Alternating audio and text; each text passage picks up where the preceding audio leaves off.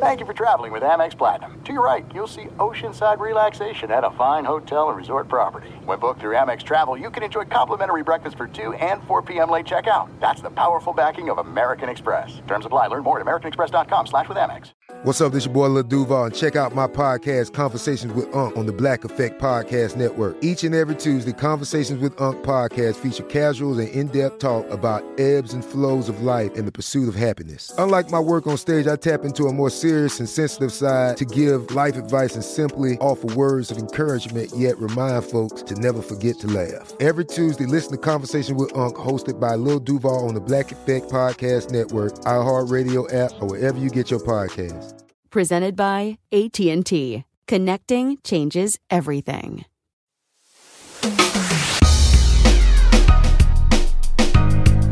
Hey, what up? Welcome in. I'm Doug Gottlieb. This is All Ball. This is part 3, and if you haven't heard part 1 and part 2, shame on you. Justin Fuente, I thought, really open with us. What happened at Virginia Tech as part of part 3? Now, was Frank Beamer secretly working behind the scenes? What was Bud Foster like to work with? And what are the coaching lessons, like if you're a ball coach, basketball coach, what are the coaching lessons we can take? And what's he doing now? What's he going to do in the future? That's all part of part 3. Let's take a listen.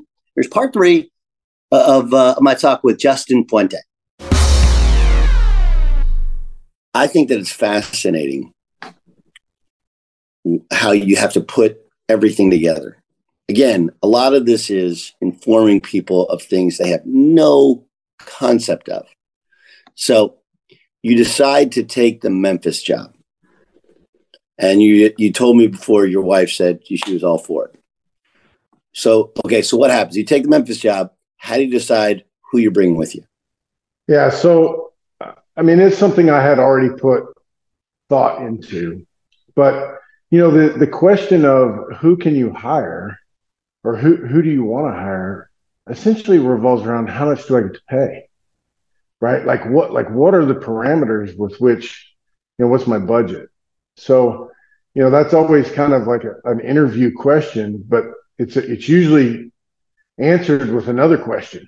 Like, well, I don't know, like, you know, what's my budget? And and this kind of speaks to the bigger picture at Memphis. They had not been very good. Okay, like Tommy West had won there, and you know it was give or take about around the time Cal was there, and basketball was blowing up, and you know they didn't fund football very well, and you know Tommy, you know, had health issues and was, you know, basically pounding his head into the wall trying to get money for football. Then they brought in Coach Porter for 2 years, and you know it just hadn't been very good and hadn't been very well funded. And in my mind, like sometimes you got to hit rock bottom before you make a commitment to getting better. And that's kind of how I viewed the people involved in the program in terms of their commitment to trying to get this thing up and running. It was like, we need to either go get this thing going or quit trying, basically. It was like, let's go. Like, we've hit rock bottom. Like, coach, we want to give you resources. Tell us what to do. You know, like this has been so bad for so long. Did they do that? Because like, again, the way you talked about taking the job. I mean, here's what's always interesting, right? You want the job, and really how much you personally made wasn't all that important, right? You know, it's about, you know, right. It's about $1 million, right? Give or take. But like during this process of wanting to take the job, were you able to say, hey, what's the salary pool for the assistants? Or had you already taken it and then afterwards asked? No, so the greatest thing ever was, yes, in the interview process, I asked about the salary pool. And I was given a number, and I can't remember what it was, but I was given a number. And it was a good number, right? At the time, you had 9 assistant coaches. Now you're up to 10. But it was a good number. Like I was like, okay, we can work with that. And then I remember the very first day I was on the job. I mean, we had like from 6 a.m. till 10 o'clock at night. It was all meet and greet. Like I had a list of all these things I needed to get done, and like I couldn't get to any of them. It's the same old thing. Like it's just my own ignorance of of what it was going to look like. Kind of like when I asked him. But I honestly, Coach, I honestly think in most people's ignorance. Yeah. I mean, obviously in the profession, but like I think people think you get the job, you go to school, and some of these schools are like it. You do the press conference, then you just go recruit players. Yeah. Everybody's like, it's like a symphony. Everybody's working for you. You're not doing shit. You're just shaking hands, kissing babies, and like there's a lot of stuff. No, and your phone is ringing nonstop. So like every moment that you're not addressing whatever the issues are, then those issues are piling up. Like you can feel it in your pocket. Like you can feel your phone buzz, and that's one more issue. That's one more phone call. That's one more thing that you've got to get done. So where I was going with this, at the end of the night, I was talking to Dr. Raines, Dr. Shirley Raines, who was the president at Memphis at the time.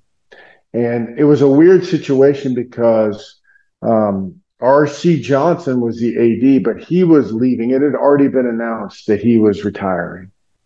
So he was the AD, but he was, for lack of a better term, the lame duck AD. He was not involved in the hiring process, but Dr. Raines was. And so I asked Dr. Raines about the salary for the assistant coaches. And I asked her, does that count the off the field spots? Like does that divided by 9 people, or is that divided by 15 people? And she looked at me and said, how about this? And she gave me another number that was higher than what they had told me in the interview. And I was like, you bet, like, let's go. And so right then I had even more ammunition than when I took the job of going out and trying to hire people. And the first thing I needed was a defensive coordinator. It was a little fortuitous because Ole Miss had gotten fired at the same time, and there was 2 guys on that staff at Ole Miss. One that I had played with at Murray State, and Chris Vaughn, and the other I knew was James Shebest, and they both had got let go and both needed jobs. And it worked out that we were paying enough that we could keep them away from some other jobs and hire those 2 really, really good guys. And then I needed to work on finding the 2 things I knew I needed were I really obviously needed somebody to run the defense. And I really wanted a former head coach on the staff. I really wanted somebody that had been there and done that. And I went about trying to put it all together. Who's advising you? Who's the person that you called on to, hey, what do you think here? Nobody. Like at this point, like I'm just going. Like at this point, I'm still in the realm of what I've prepared for. Does that make sense? Like I'm still in this, in the box of, okay, like I know what I need to do starting out. Now, it didn't take very long for me to get out of that box. It's like when I became the head coach, I'm like, I felt to myself, again, ignorance. Like I will never be more prepared for this job than I am right now. Right. Like I know exactly how I want to practice. I know exactly how I want to study hall. I know exactly who I want to hire. I know exactly what I want this to look like. And 2 days on the job, I'm sitting there going, I know nothing. Like there's been 50 things come up that I never even thought about in the first 2 days. And, but slowly went around. I'm a list guy, just started making lists. And started, the first thing I needed to do was I met with each member of the former staff. And we had a team. How'd you handle that? Because I know people who you're on a former staff, and sometimes the coach doesn't let you go immediately, kind of wants to see what you can do, sort of thing. Yeah. But you need loyalty, and you need people that you know and that you trust. So there is a reality to being one of your guys. Right. How'd you handle the former staff? Well, there was one guy on the staff that that I knew I was going to keep, that I had worked with at Illinois State. So I knew he was going to stay. Like I'd known him. Did you tell him, or did you leave him? No, I told him. I said, "You're staying. We'll figure out the position. I think you're going to be the linebacker coach. We'll worry about it, but don't worry about anything." And And then I went about just talking to the other ones. It was a weird balancing act because most of them I knew we were going in a different direction. And many of them I could tell that, but there was a few that I'm like, I'm not sure who I can hire. Like I've got 3 people that I really want to hire in this spot, but they may all tell me no. So there was a couple that I told, most likely this is what's going to happen. Most likely I'm going to go in a different direction with these couple people, but I may not be able to hire them. And if not, then we need to have a conversation. And there was a couple of them that I had to kind of put in that, category, for lack of a better term. And they all understood it, like they get it, they totally get it. I made a huge mistake, and this was not a bad person at all.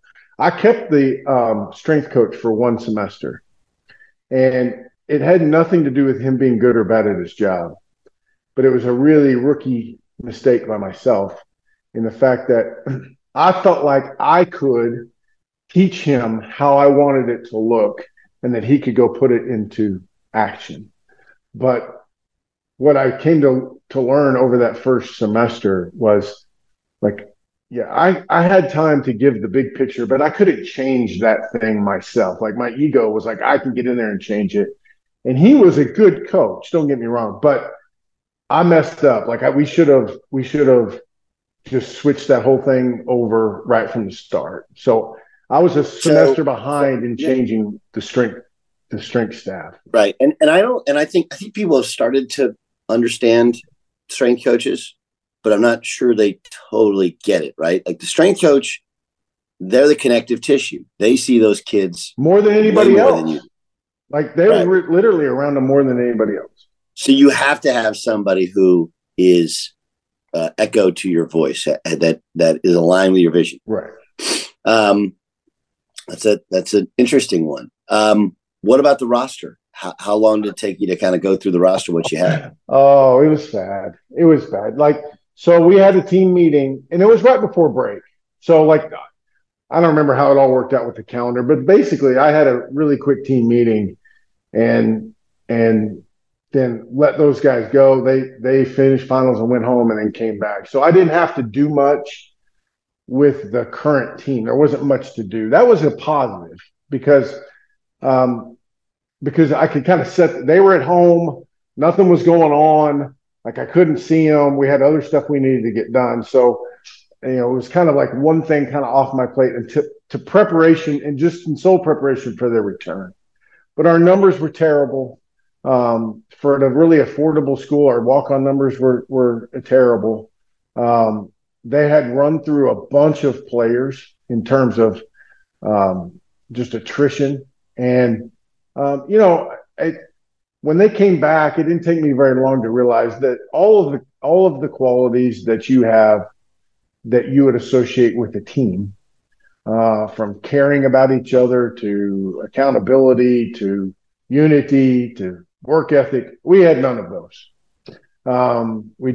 We really didn't. And we focused on one thing.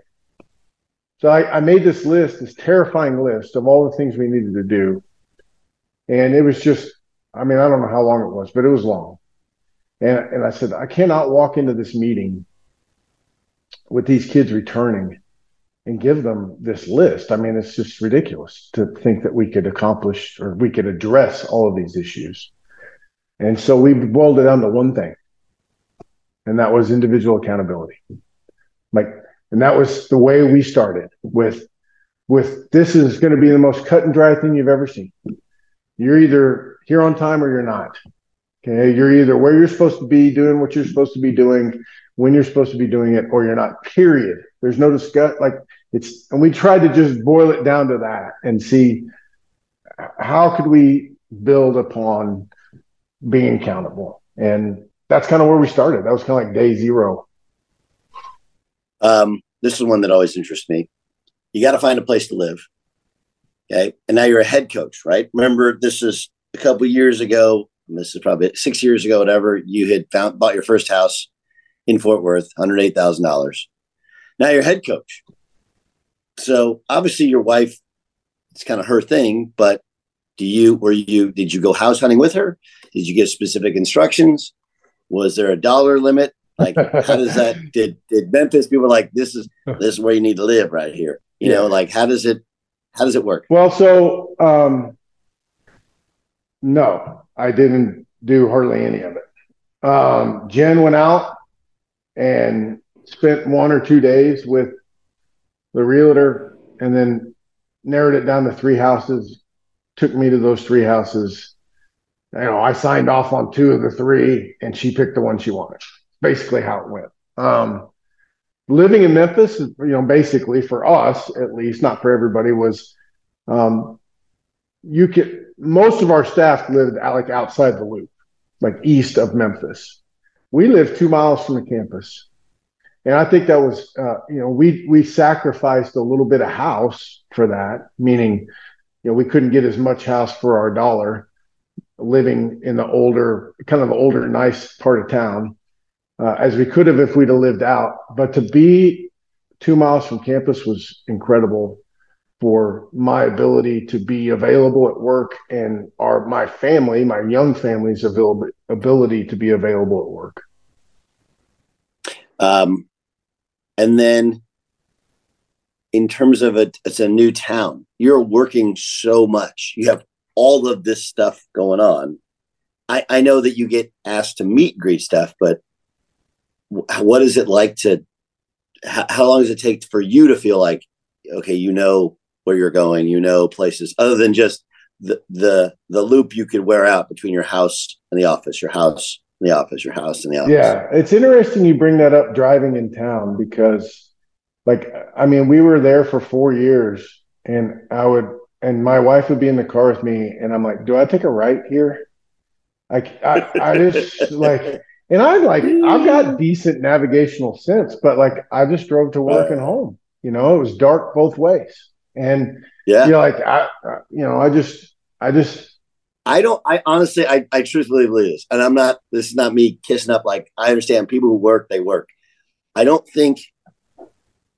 don't think people have a healthy understanding of a head football coach is in charge of 85 scholarship players, everybody in your staff, all the ancillary staff, right? And you're trying to, it's your first job. So you're probably micromanaging a little bit more than you want to, because you got to get it right? Because if you have 2 really bad years, like that's it, it's over. Right. They don't call you back, right? So it's an all-encompassing thing. What about your relationship with your kids, with your wife? How was that in the early It was time? good. My wife was incredible, or is still incredible when it comes to all of that. Like, never once, we've been married since 2005. And never once have I gone to work and she said, you know, when are you going to be home? You know, like never once has she put that little bit of pressure, just that little bit of pressure of, you know, get back home. Now, she also knows that I'm coming home as soon as I possibly can. You know, like she also knows, I think in her heart, that I'm not stopping anywhere. I'm not detouring anywhere. Like, I'm going to work and I'm coming home and I want to be here. You know, and I think that helps alleviate a little bit of that pressure when she knows, I think, in her heart that there's only one other place that I want to be. Now, also, I love work because there's a lot of people that wake up this morning and they have to go swing a sledgehammer, right? Like, I'm not working, okay? Like, this ain't work, right? Like, I'm hanging around with great athletes and really smart people and young people. And, you know, like you think about going to college and there's all these people that their sole job is to help you be successful, right? Like, there's never another time in your entire life when you're surrounded by this many people that their whole mission in life is to help you either be healthy or eat better or be stronger or make better grades or get a better job, whatever it is, that's their whole mission. And that's a pretty cool thing, you know? And so, you know, work is a loose term, you know, like it's a lot of fun and, you know, it takes a lot of hours and there's a lot of sacrifices everybody makes, but I tried to incorporate our families into all of it. I had been places where, you know, that wasn't the case and that was fine. That's a head coach's prerogative. But that was not the way I was going to do it. Like, I really believe that if if somebody's child's sitting on your lap in the middle of a staff meeting is going to prevent us from doing our job, then we're messed up. So we got kids running around, like I want them to come to practice. So we tried to incorporate them, and we had a younger staff. Some of them had younger kids that they knew. Like I had a meeting with the wives every year where I just said, like, you need to know that you are welcome up here all of the time. Like, you need to know that you don't need permission from me to bring your kids up here to come see, their dad on a Wednesday night because he's working late. Like, come on. And I think that helped a little bit. Fox Sports Radio has the best sports talk lineup in the nation. Catch all of our shows at foxsportsradio.com. And within the iHeartRadio app, search FSR to listen live. There are some things that are too good to keep a secret. Like how your Amex Platinum card helps you have the perfect trip. I'd like to check into the Centurion Lounge. Or how it seems like you always get those hard-to-snag tables. Ooh, yum. And how you get the most out of select can't-miss events. With access to the Centurion Lounge, Resi Priority Notified, and Amex card member benefits at select events, you'll have to share. That's the powerful backing of American Express. Terms apply. Learn more at americanexpress.com/withAmex. Enjoy all your favorite sports like never before at BetMGM. Signing up and playing is so easy. Simply sign up using code Buckeye and receive up to $1,500 back in bonus bets if you don't win your first bet. When you register with BetMGM, you can get instant access to a variety of parlay selection features, live betting options, and the best daily promotions in the business. And with BetMGM at your fingertips, every play and every game matter more than ever. Place your moneyline, prop, and parlay bets with the king of sportsbooks today. Sign up using code Buckeye and receive up to $1,500 back in bonus bets if you don't win your first bet. That's right, up to $1,500. Again, sign up using code Buckeye and receive up to $1,500 back in bonus bets if you don't win your first bet. BetMGM and GameSense remind you to play responsibly. 21 plus and present in Ohio. Subject to eligibility requirements. Rewards are non-withdrawable bonus bets that expire in 7 days. Gambling problem? Call 1-800-GAMBLER in partnership with MGM Northfield Park. That's 1-800-GAMBLER. This is it. We've got an Amex Platinum Pro on our hands, ladies and gentlemen. We haven't seen anyone relax like this before in the Centurion Lounge. Is he connecting to complimentary Wi-Fi? Oh, my! Look at that! He is!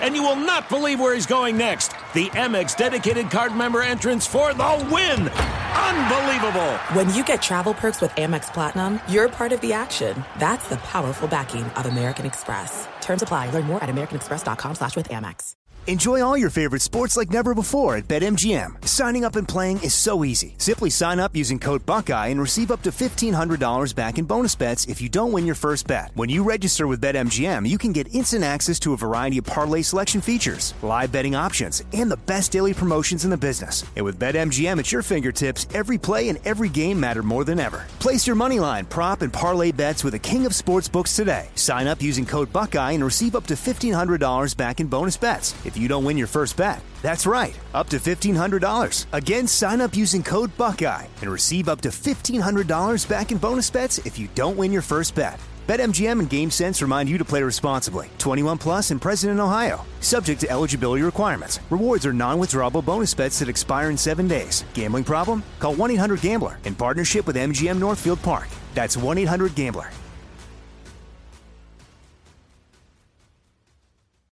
First time you saw Paxton? The first time I saw him was on his recruiting visit, but the first time I saw him throw the ball, he was enrolled at Memphis. I'd never seen him throw a ball. And we're not really supposed to be out there in the summertime. Or not we're not really. We are not supposed to be out there in the summertime. And I did not go out. So it just happened upon I did not go out there, but I did stand in the weight room and watch him throw the ball in his first day out there. And I can tell you this. Okay, so before we get to that, so before him, some guys have this thing like, I don't like super tall quarterbacks. Yes. I don't like super little quarterbacks. I don't like left-handed quarterbacks. Now I got to switch my whole thing up. Before you had him as your quarterback, what was your prototype for your offense? Yeah, so first of all, we weren't in a position to be very picky. I understand. But like, I understand, given the like, choice, you had thought. Given the you had choice. thought you'd kind of planned for. Like we recruited Trayvon Boykin at TCU, and he was athletic and smart and could really whip the ball. Andy was an exception to the rule. He was such a great player, but he was athletic enough and could really throw the ball. So I didn't really care. Like the game has evolved enough that how tall they are was not a huge. It used to be a big deal, but it didn't bother me. I'm just saying it has been. Some people, it's a thing. I know. Right? And like how big or short wasn't that big a deal. It's like there's some element of stuff in there that you can't measure that I don't know how you can figure out. That's why the NFL wastes millions of dollars on quarterbacks that can't play every single year. If you could figure that out, you'd be in great shape. But I didn't have a single thing, but I did believe that if you had a decent athlete, it gave you more room for error. So you're in the weight room, and you knew you'd signed him, and you watched him throw. What do you think? Relief. Just relief came over him. I wasn't like super giddy excited, but I was like worried because I hadn't seen it with my own eyes. Like, is this kid going to pick up the ball and like throw it into the dirt or like drop the ball all the way down to it? Like, I've seen it on film, but like I don't know. And he just pulled it back and zipped it. I was immediately. I felt relief that got ourselves a quarterback. That he had some talent. That we were all right. Okay, so you're getting ready for your first day of spring, and this is kind of you prepared your whole life for it. How'd you handle spring practice? How did you, in terms of it looking like you thought it would look? Yeah, so everything that I wanted to do in the off season and leading into football, and the way we practiced was from Gary Patterson at TCU. Every single bit of it, like almost to a T, exactly how we were going to practice, exactly how off season was going to run. So if you go back to the first day of off season, and we have our circuit set up, and I basically tell the coaches, I got this. Okay, you be there but like they don't know it. I review it and talk about what we're going to do. But basically, I'm running the whole thing. And the kids are in like 3 different groups. Like one group comes and then they leave and then the next group comes. So, we have in our circuit, we have like 6 or 7 stations that we have to go through. And it takes 40 minutes. And it's not very fun, but it's not the end of the world. And it's not a 2-hour drudge fest. We get in there, we go and like I said, there's 6 or 7 stations, and we made it through 2 before we did. It was the worst conditioned group of people I'd ever seen, and the looks on their faces were really terrifying. In terms of like, this is a group of young people that really does not care about anybody else on the team. Like, that was the 2 things that were so obvious to me. Like, they don't care. Like, the looks were so blank, and there was not one sense of communication between any of the kids or anything. And it was terrifying. Like, I remember walking into the locker room afterwards and looking at all the assistant coaches and thinking, every one of these assistant coaches is going to call and ask for the Rhodes job back. Like this is even worse than I thought. So we get into spring ball. And but before we get to that, so when you did meet with your coaches after that, what was their feedback? Oh, they were terrified. They're like, I've never seen anything that bad. I'm like, I know. Like, we made it through 2 drills, and I said, we got our work cut out for us, guys. Like, first of all, they've never worked and they've never had anybody care about it. And I don't mean that bad about anybody that's there, but that was what I saw. That was my evaluation. Was they don't know how to work, they don't care about this program. So we went about trying to build relationships with them, and it was hard because at the time, and they fixed this now, but our offices were on campus, and all the practice facility, weight room and stuff was at South Campus, which is about a mile from there. So it was hard my big deal was I want to see the kids. It was just hard. Like we had to, because they would go to school over here. Our offices were over here. There's really no reason for them to come to our office because they're not going to the training room. They're not going to the weight room. There was no real reason for them to come by there. When they finished school, they'd go to South Campus. So every day at noon, we'd just go to South Campus and be there to see them, So, so then we started spring ball, and that's where I made more idiotic decisions. Where I was going to run the offense, and again, I've seen all these plays work at TCU. I know how we did things at TCU. We'll just do them the same here, and we go out there. And I mean, it's awful. I mean, it's so bad. It's so bad. So bad. So you line up against Duke as your first home game. Go running out there. What do you remember? Well, our first home game was UT Martin. Oh, yeah, my first year. The second year was Duke. Okay. Okay. So you got to play UT Martin. Yeah, and we lose. And we lose because they're better than we are. Okay, but wait. So, but that feeling. Yeah. You've done this a long time. Okay, but now it's your team. You go running out there. Yeah. Do you remember how many people are there? Yeah, like 8. So there was about a 2-hour rain delay, and we were up by 7. This is against Martin. Yeah. Or it's like, I don't know, it's in the third quarter and there's a 2-hour rain delay and we're up by 7. The officials call us in and they're basically like, do you guys want to finish this or not? And I'm just praying that the head coach at Martin says no. And I don't blame him either. He's like, well, we're down by 7 with a quarter and a half to play. Like, we're going to finish this. So we wait for 2 hours and we come out there. And I kid you not, the game is tied. They have the ball. Your first head coaching game of your life. First head coaching game of life. They have the ball. And we stop them. And there's like 30 seconds left, maybe 45 seconds left. We stop them on third down, and I take a timeout. And I'm like, we're going to make them punt the ball.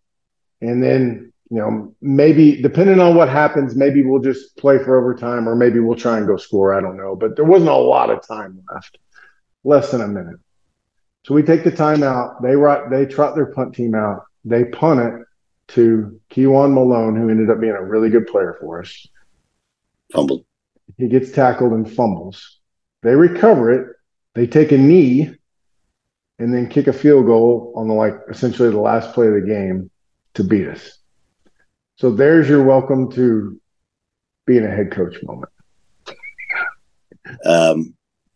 But and it happens really fast too, right? Yeah, I'm like, why would I even try that? We're not even good enough to take that time out. And this is what I'm thinking all the way home. I'm like, how stupid am I? Like, I should have just been happy with overtime and see what happens in overtime. But no, you got to take a timeout. You got to, that's. Well, but you also, I would say later on, if you didn't take the timeout, people would say you didn't have confidence. Yeah, right. You're playing for overtime, whatever. Yeah. Not understanding we can fumble that punt. And he ended up being a really good player for us and made a whole bunch of plays. And our team that won the conference championship, he was a huge player. But let's just say there are not a lot of witnesses to that game because not a lot of people stuck it out through the 2-hour rain delay to watch. Oh, I can't imagine you come back out of the rain delay. Oh man, your poor wife. Oh, it was awful. So bad. There's no covering in that stadium too. If I remember right, it's not like you sit there and be like, I'm good. No. It's okay. No. Yeah. You mentioned how you were trying to run the offense like TCU. So as it evolved, were you calling the plays? I was. And run the offense? So my plan was to I knew we were going to be bad. So my thought was listen, I'm going to call it and I'm going to run it all and get it how I want it. And as we get better, then I'll be able to step farther and farther back. First of all, I can shelter the offensive coordinator because I can just take the brunt of us not being very good. And so I called it for 3 years. And then my last year, I turned it over to our offensive coordinator. I had a really good setup because Daryl Dickey, who had been the head coach at North Texas for a long time, he's at Texas A&M now, was huge for our program, both in the city of Memphis and for me as the former head coach. And he was the running back coach, and he had title. At one point, he was the offensive coordinator, but basically he was the assistant head coach. And that wasn't a ceremonial title. Yeah, really was like the person that I leaned on a lot when it came to trying to make decisions and try to handle situations. What was the game that turned it? Was it Cincinnati? Year 2, I think. I mean, I know you beat South Florida. I think year 1 was your one conference win. So what was they need something. Yeah. So it was kind of interesting because part of the reason I took the job was it was a Conference USA school, and I felt like I could see I'd seen Conference USA with SMU when I was at TCU, and I felt like, we can build a team that wins 6 games in Conference USA. You know what I mean? Like that's kind of like what I was thinking. Well, after a year, we moved to the Big East, which eventually became the American Conference. So we trade like Southern Miss for Louisville. We trade like Tulane for like UConn, which at the time was much better. It was good. Yeah. So my first year, we win our last 3 games. We beat UAB, which is about to drop the program. We beat Southern Miss, and I think we beat Tulane. I don't remember, but we beat one of the last 3 games to win 4 games. And I got a contract extension after winning 4 games, if that tells you where we were at. So we won 4 games, but we win our last 3. And we have a quarterback named Jacob Karam, great human being. That was a transfer from Houston.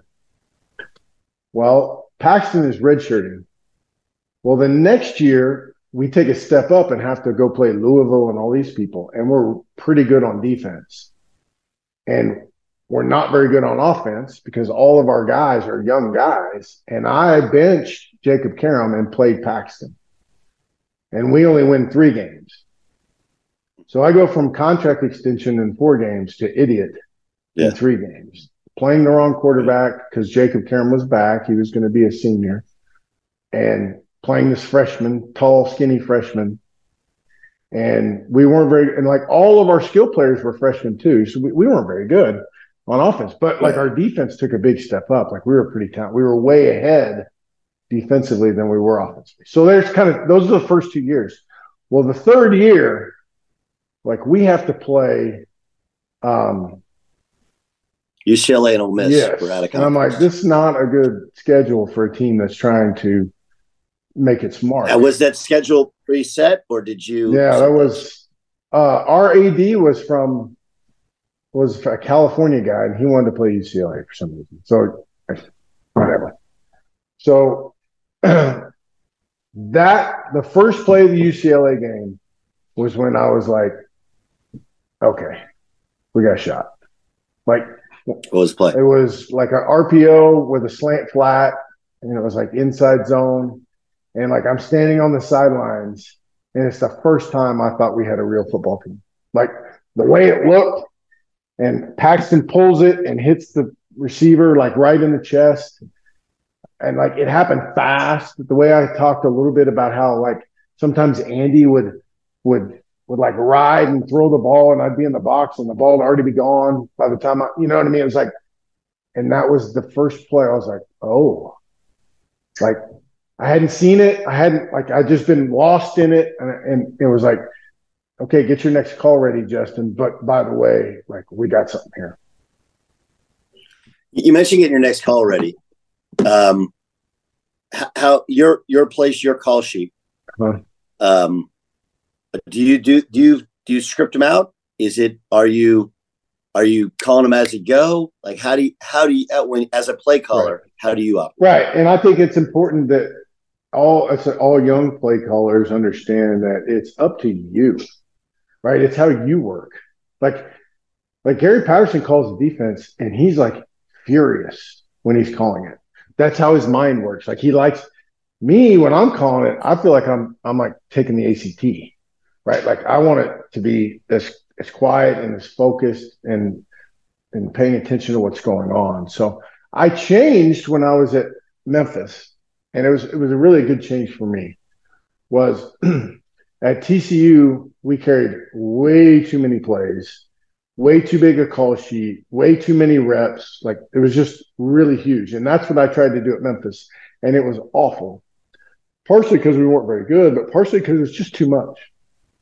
The best thing we did is we put a cap on the number of plays that we could use. We grouped them by category, meaning we're going to go into this game with 3 ways to run the outside zone, and that's it. 2 ways to get the ball into the perimeter, and that's it. 4 ways to run the ball inside, so on and so forth. Like 3 drop back passes, 4 quick game, whatever it is.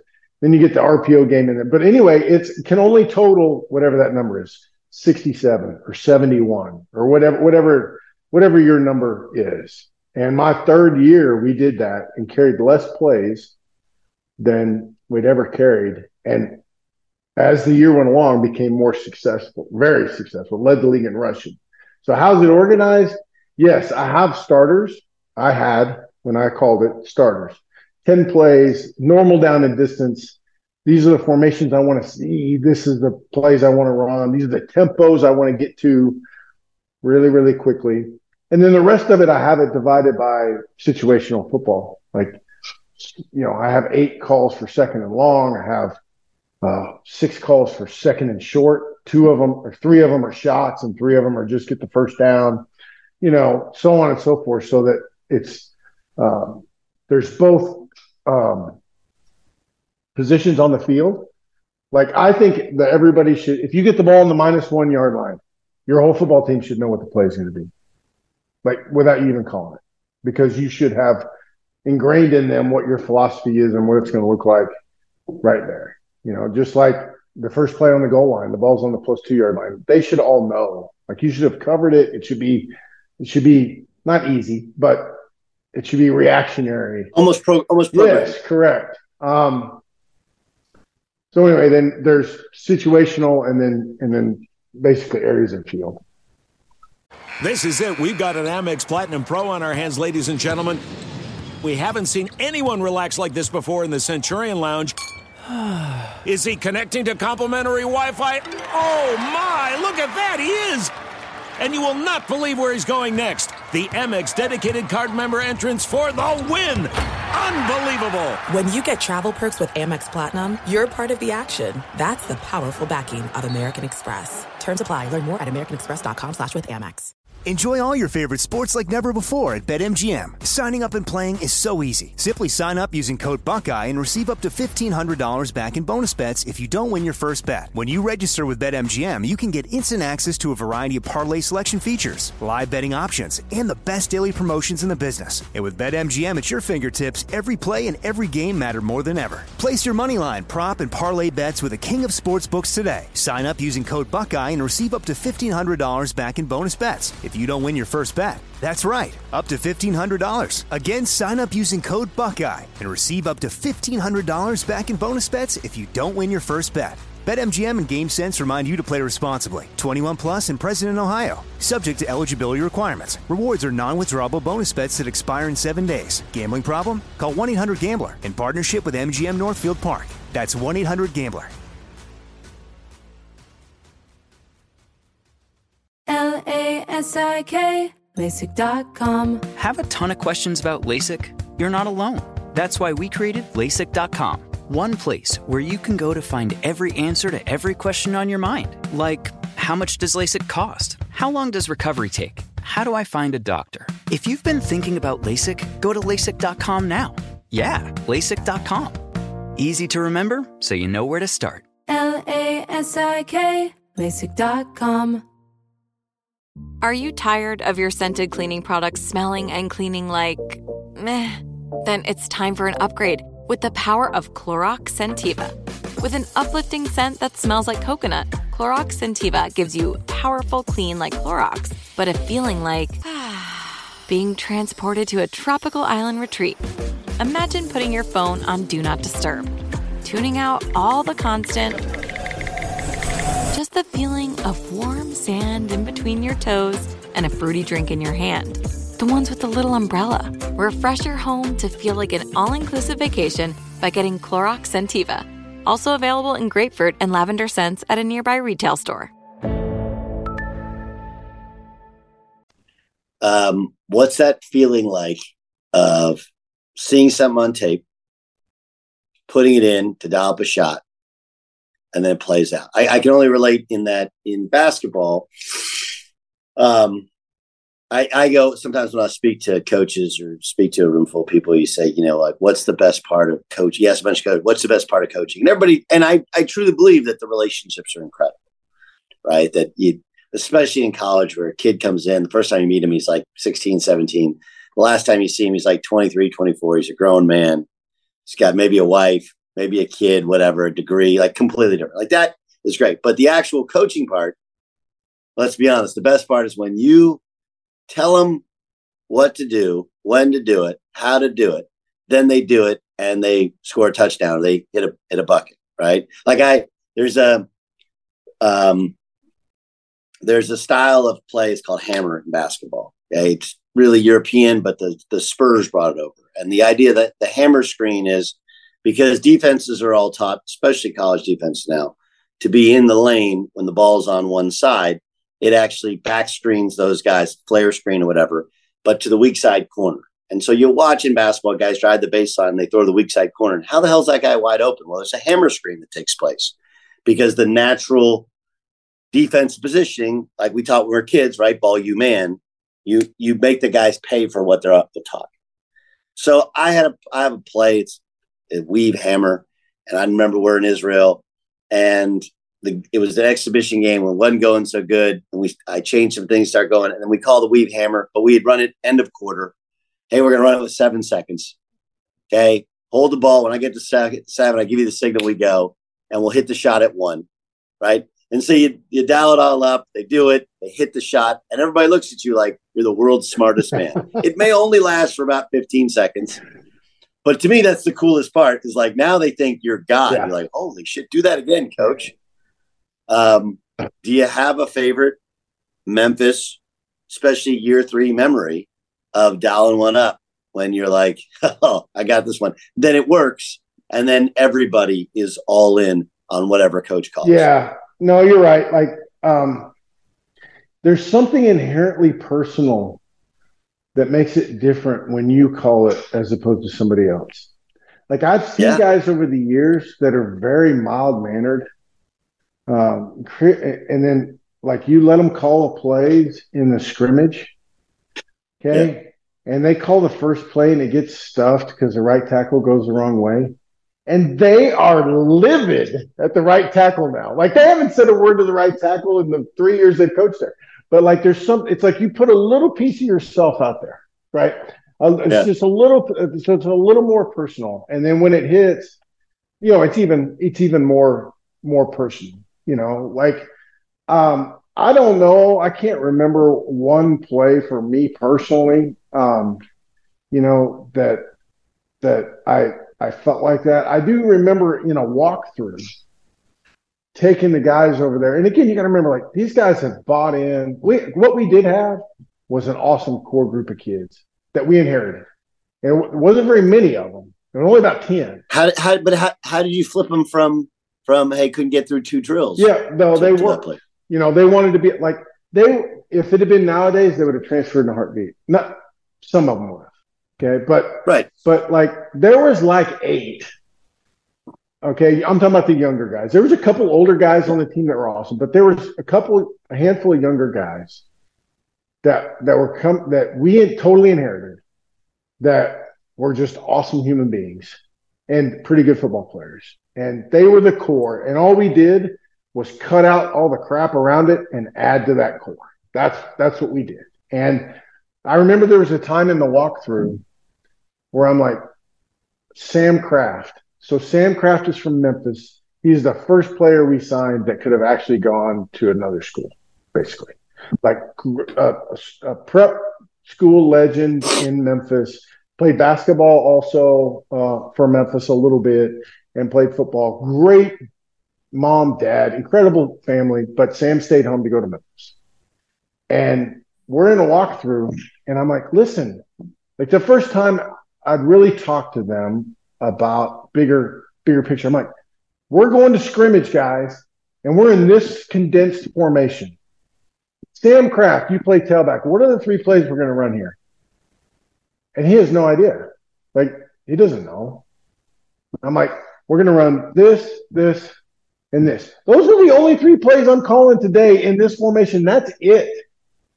There's no reason for anybody to make a single mistake. If we're in this formation, it's one of those 3 plays.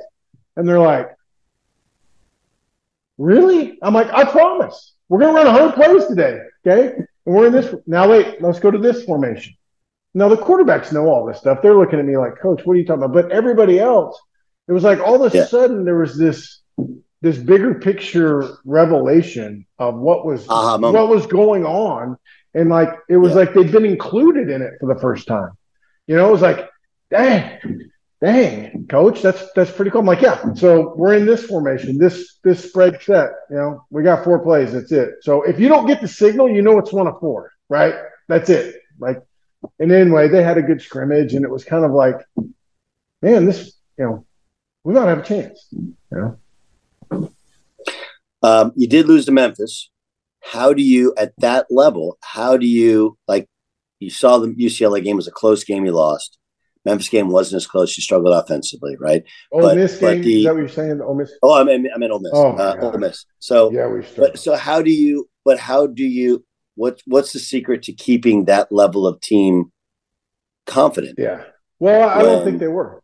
No, we lost to Ole Miss, and I'm telling you, like, it was dangerous to be on the field versus that defense. Like, that's how good they were. Like, watching the film, I'm like, I mean, they are just, I mean, their secondary is good, their D-line is good. And, I mean, and our defense played their butt off. We played them down there, but, I mean, it was rough. It was dangerous. Like, they were that good. And if I'm not mistaken, which I wish I had the schedule in front of me, but we're basically 3-3 maybe at the bye week or something like that. We lost to Houston, but we've beat UT Martin. We beat the 1AA. We beat Austin Peay. Yeah, we beat Austin Peay. We beat Middle Tennessee. Yep. And we beat somebody else. I can't remember. Cincinnati. Oh, Cincinnati. So Cincinnati. So yeah, we played Cincinnati, then Houston, then bye week maybe. I'm not sure. Yeah. But so my whole deal, like, off the record, like not in front of the kids, but guys, we have to beat Middle Tennessee State. Like, we're going to beat. Yeah, because you'd lost to them previously. Yes, we're going to beat Austin Peay, and we'll take our shots at the big boys with UCLA and Ole Miss, but we have to beat Middle Tennessee State. That is the game. This is with the staff, okay? And when we did that, that was a check in the right column. And I remember saying we're getting ready to go play Cincinnati at Cincinnati, and I made a big deal about this game with the team. Like, it was our plant the flag game. Like, in like very clear, somewhat vulgar terms, I made clear to our team that we are going to go put the American Conference on notice with this game. Like, we are going to go into their house, which we're actually playing where the Bengals are playing, but we're going to go beat them, and we're going to take the Memphis, like literally the Memphis flag, and slam it in the 50-yard line. Now, I wasn't worried. This was before Baker Mayfield and all that stuff, so I wasn't really worried about them actually doing it. But that was the metaphor. I mean, I had videos of the Patriot, Mel Gibson movie where they're rushing the hill with the American flag. Like, that was the whole deal. And it was like, this is exactly what we're going to do. And on the first play of the game, Cincinnati throws an 80-yard touchdown pass. And I'm like, that's our plant the flag moment. We roll all the way out here. And our guys on offense responded, went down there, and we got after them and beat them. And it was like our guys believed we were pretty good, like they believed we had a chance to be good. And then we lost to Houston. And it was a crushing loss because we didn't really like Houston. Houston didn't really like us. Most of our coaches kind of had a little bit of a Texas flavor to them. We were trying to create we're trying to give our guys some rivalry, right? Like I think that's a pretty good rivalry now. And we didn't beat Houston when I was there. But it was the beginning of it being pretty close. And we went to the bye week. And seriously, I looked at our schedule and I was like, let's get to 6 wins. I thought about when the kids came back from the bye week, just being about getting bowl eligible. But then I thought, that's maybe selling them a little short. And I also thought, if we do get to 6 wins, I don't want them to stop, like I don't want them to relax. So that's when we just started with 1-0. And that was the whole thing. When the kids came back from break, it was, we're trying to win one game. And everybody talks about it now. And I certainly didn't invent it, but I mean, that was literally our deal. And literally we played UConn to kind of clinch the championship. And like that week, I finally told the guys, if you win this, you get a trophy. Like we hadn't talked about it one time, but I'm like, you go 1-0 this week, you get a trophy at the end of the game and you'll win the conference championship. Like the very first time it was ever mentioned. And I said, and I don't want to hear another word about it, from here on out, but you need to know that, we're going to do something that nobody's ever done here if we go 1-0. And that was all we worried about, was one foot in front of the other. So Paxton, what was your honest eval of him at the time? He was becoming really, really good. Like it was obvious he was getting better. He wasn't making repeated mistakes. More importantly, we were getting better around it. Like his redshirt freshman year, and he could have played better, but we didn't have people around him to help him. Like we weren't mature enough and we weren't developed enough from a skill position wise. We were basically the same on the offensive line all our years there, decent, but where we made huge improvements were in the skill positions, and we gotten better around him and he continued to improve, like he was just continuing to steadily get better and better and better. Well, what was it about him that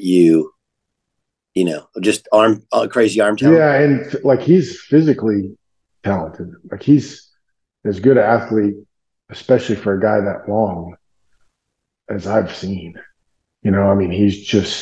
His hands are this big, and he could run and jump, and he's big. I mean, he looks like a basketball player. Is what he looked. He looked like he could go hang out with the Memphis basketball team, and he didn't look like a football player in there. He's just so long and athletic, and just continued to get better, and like had a desire to improve. And Brad Cornelsen did a great job with him, like keeping it.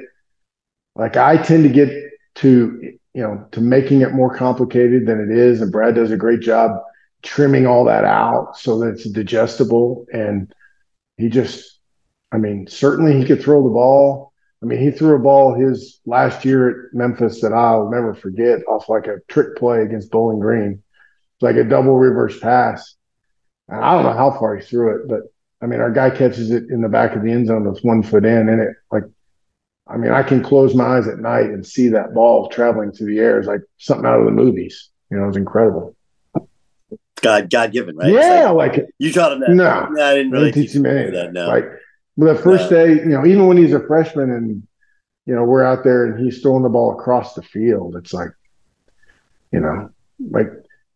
starting out, he may run naked and throw the ball 4 yards and throw it in the ground, but on the next play, he's throwing the comeback across the field, and it's like nobody else can do that. Okay, so you win the league, and without any question, people are calling about you leaving. So, all you want to be was a head coach. Now you got to figure out, what job do I take? Another job?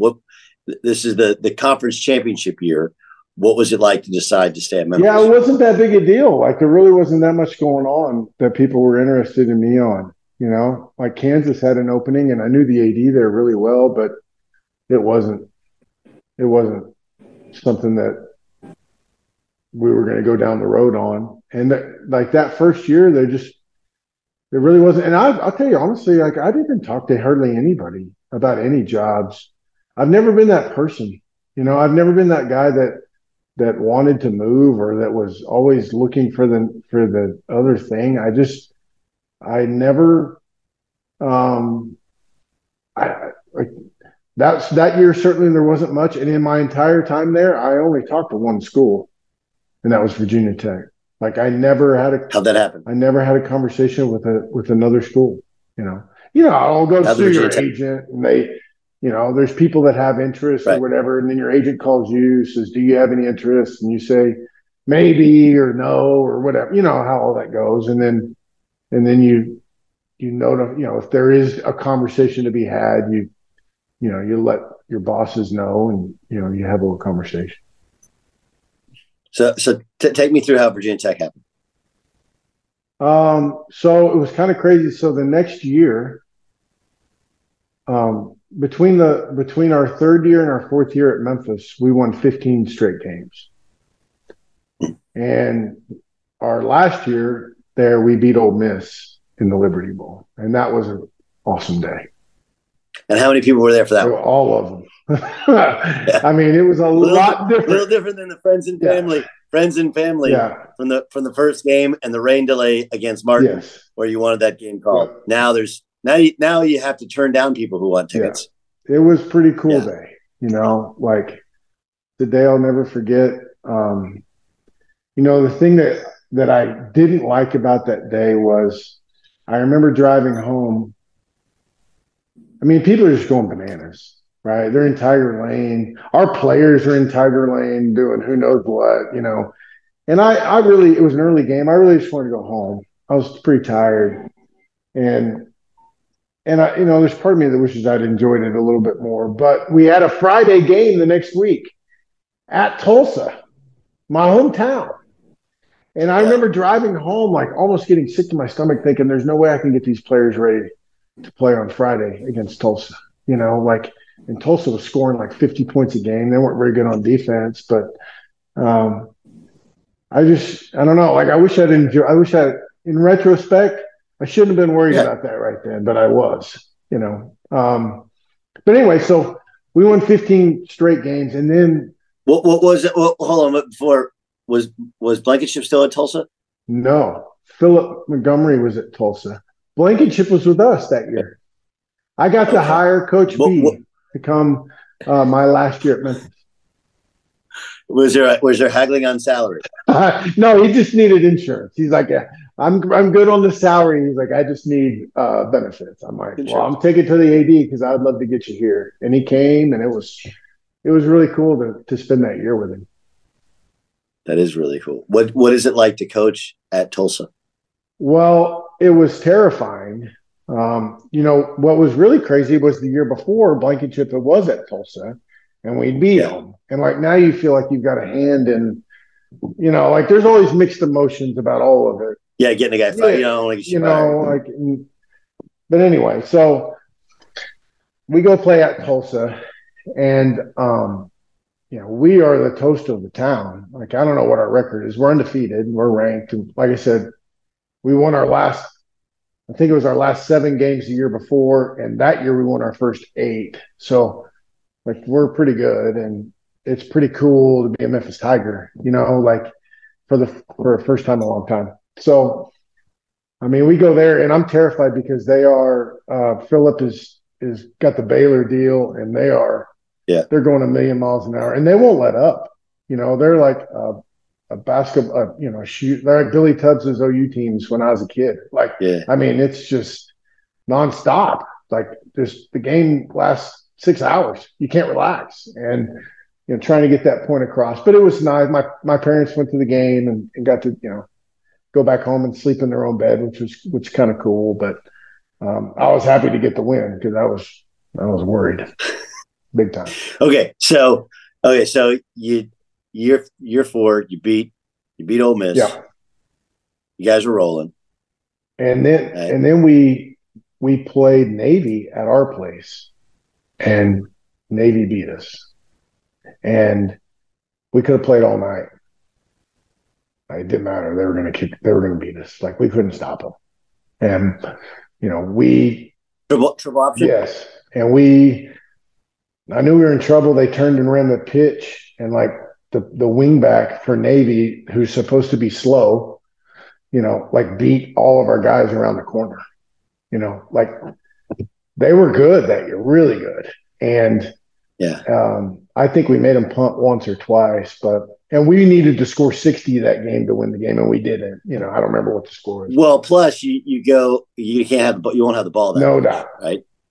Yeah, so we lose. So what we have coming down the pike is the league is really good this year. It's Navy, Houston. This is the year Houston, I think, beat Florida State in one of the big bowls. Houston, Temple with Matt Rule, who's real good, and SMU, I think.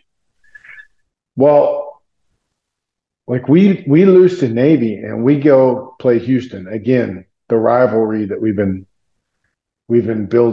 trying to build in our program with Houston, and we are kicking their butt.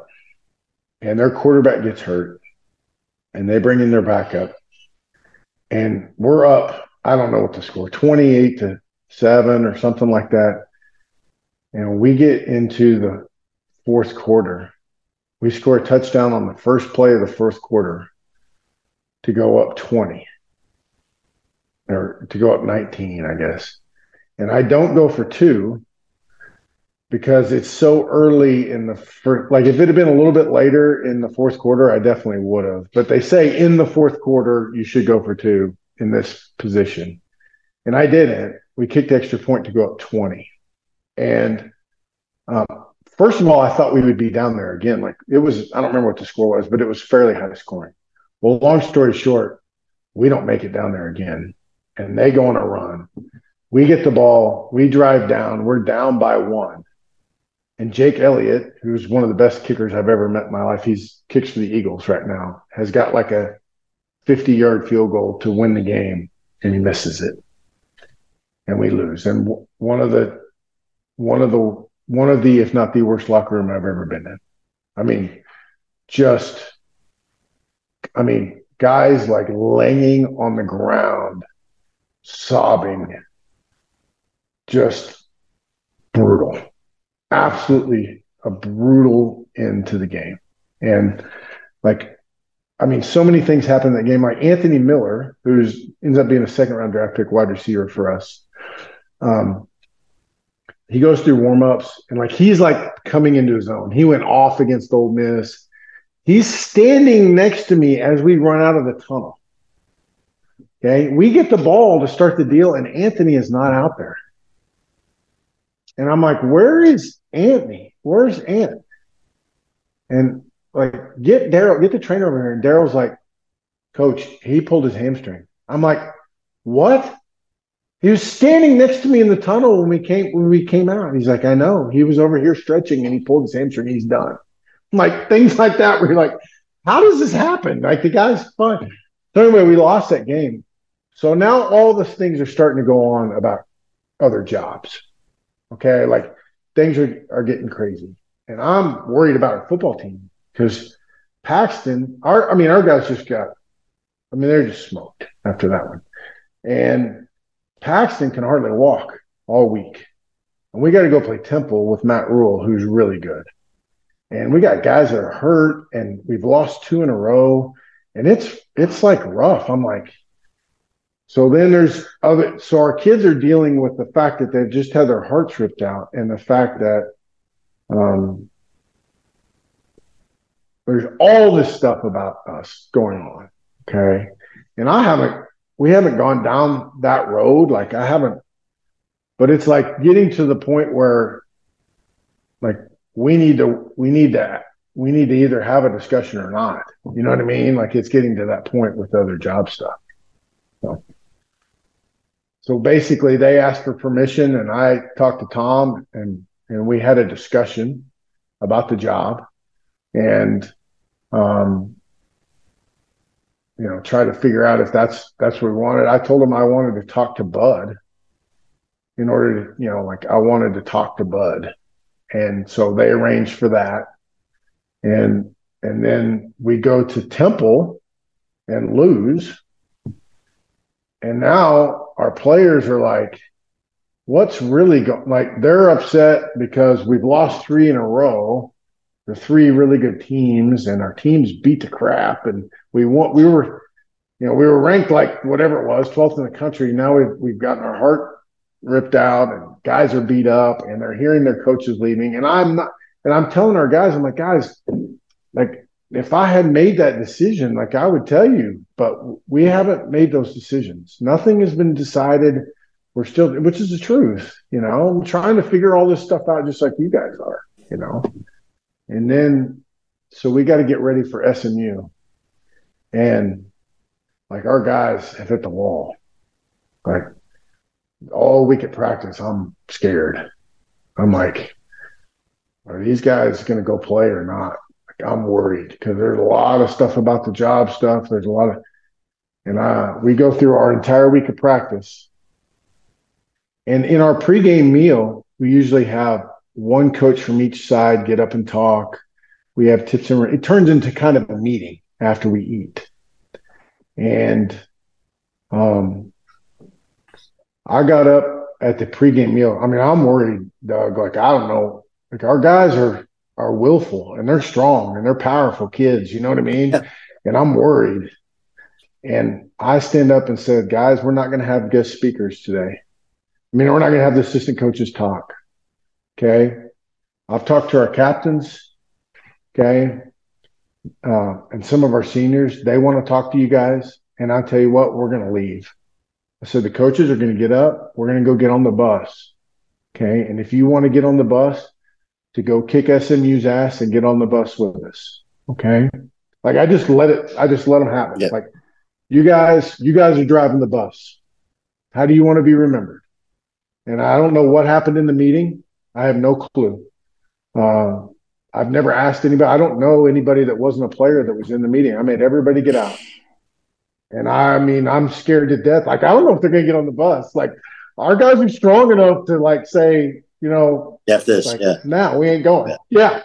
And they get on the bus and we go, and they beat the fire at SMU. I don't remember what the final score was, like 69-0 or something like that. I mean, 63-0.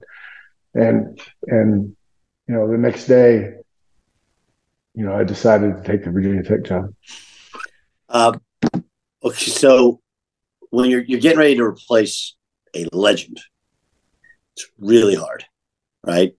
And what people there's so many things, and that's why I want to have a start. There's so many things about that job. It's like the Memphis job, right? Your first year, you're in a league, you're in CUSA, and you're competing. You're like, oh, we can do this. The next year, you're in the American. Okay, Virginia Tech was Virginia Tech when they were in the old Big East. They play on Thursday night, under the lights, Lane Stadium. They had their kind of unique niche. You get there, they're in the ACC. But I guarantee you called other people in coaching and said, what do you think? What did people say when you said, what do you think about Virginia Tech? Everybody was positive, they were positive about Coach Beamer. The ones that had any idea about the administration, they were all positive. I think there was a pretty good consensus that they were probably behind, or not probably, they were behind from a developmental standpoint in terms of facilities and that sort of stuff. Like they hadn't done as much as other people had, and behind from a staffing standpoint. But, you know, it was a place that valued football. That's what I liked, you know, like, and Memphis valued football too. Don't get me wrong, but like it was a place that that was really, really important. And I viewed it as a plans to move to a small college town and raise my kids and have a chance to coach big time college football while still living somewhat of a normal life. And that was really the centerpiece for me. Like, I never really had any interest in many of the other places that provided a different type of lifestyle. And that's just me. And it's right or wrong or indifferent. It's just how I've always wanted to live my life. And I've never been the guy that was out searching for attention or spotlight or any of that sort of stuff. So I understood that there's responsibilities with being the head coach that require you to give up some of your personal life. I understood that, but I mean, I felt like this was an opportunity to me to coach big time college football and still maintain some semblance of normalcy for my children. And that got me pretty excited. Okay. Now you know what you're doing because you failed and succeeded in Memphis. So second time around, hey, you get the job. I'm sure everybody in Memphis thought they were going with you, and not everybody gets. Did you do the Saban? Hey, the plane's waiting. You get on it. Like how'd you handle your current staff in terms of going to Virginia Tech? I told the staff that Sunday that's what I was going to do. And I'm talking about the coaches. Mm-hmm. I told the coaches, I said, I will tell you exactly where you stand with another job. Like, there will not be any of this, I disappear and won't return your phone calls. Okay? Like, I have a decent idea of what I want to do. Not everybody's going to get to go, but everybody's going to hear it from me. No, but nobody's going to hear it from somebody else. And then we dismissed the meeting and everybody went to their offices, and I just went office to office and told them face to face. There's one guy I didn't get to. He wasn't a coach. He was an administrative guy because he wasn't in his office. He was off doing something else and I didn't have time. But the football coaches, I went office to office and said, I want to bring you. Like, I'm not sure what the salary is, but I want you to know you've got a job. And there's also an element of leaving some guys behind that you're going to bring so that they have a chance to win the bowl game. So there was a little bit of that element too, but I just went person to person and told them. And I think, best of my recollection, everyone was definitive in terms of yes or no. I don't think there was anybody that was left in the lurch. I don't think. But I know I talked to every one of them face to face. Now, there was one that didn't come. Daryl Dickey didn't come. He stayed. His daughter was, I think, either a junior or senior in high school, and Mike Norvell hired him on to stay, and which was great for him. But that's how I handled that. And then players, how'd you handle it? It was the hardest meeting I've ever been in. I walked into the team meeting. I stood at the front of the door room, and I mean, I couldn't get the words. Did they already know? Was it already out? I would imagine they knew. Now, I had to go shoot the TV show that morning too. So I had to go shoot the TV show, then come into the staff meeting, and then we had a team meeting. I don't know if they all knew, and I can't remember how it all played out. I just remember standing in front of them, not being able to, having a hard time talking, and like crying my eyes out. And, but I didn't want them to hear it from anybody other than me. And I wanted to do it face to face, and I wanted to thank them and try my best to convey, some message of appreciation and love, and give them some reasonings, and do the best I could with it. I think, again, I don't think real people who listen to this think that, but I think there's a good portion of the population that think you guys don't care. Right? You're just going to you only do it, and it's a shame it's like that. You don't care. You're just going to get a bigger check. Yeah, I know, and that's a shame. And like we said before, some of that is coaches have brought that upon themselves, but I would argue against that vehemently. I thought about what you said. So I guess here's my question: how do coaches get their voice back? I don't know. Like I mean, there are what frustrates me is the people that I really respect what they have to say. I may not agree with it all, but like David Shaw.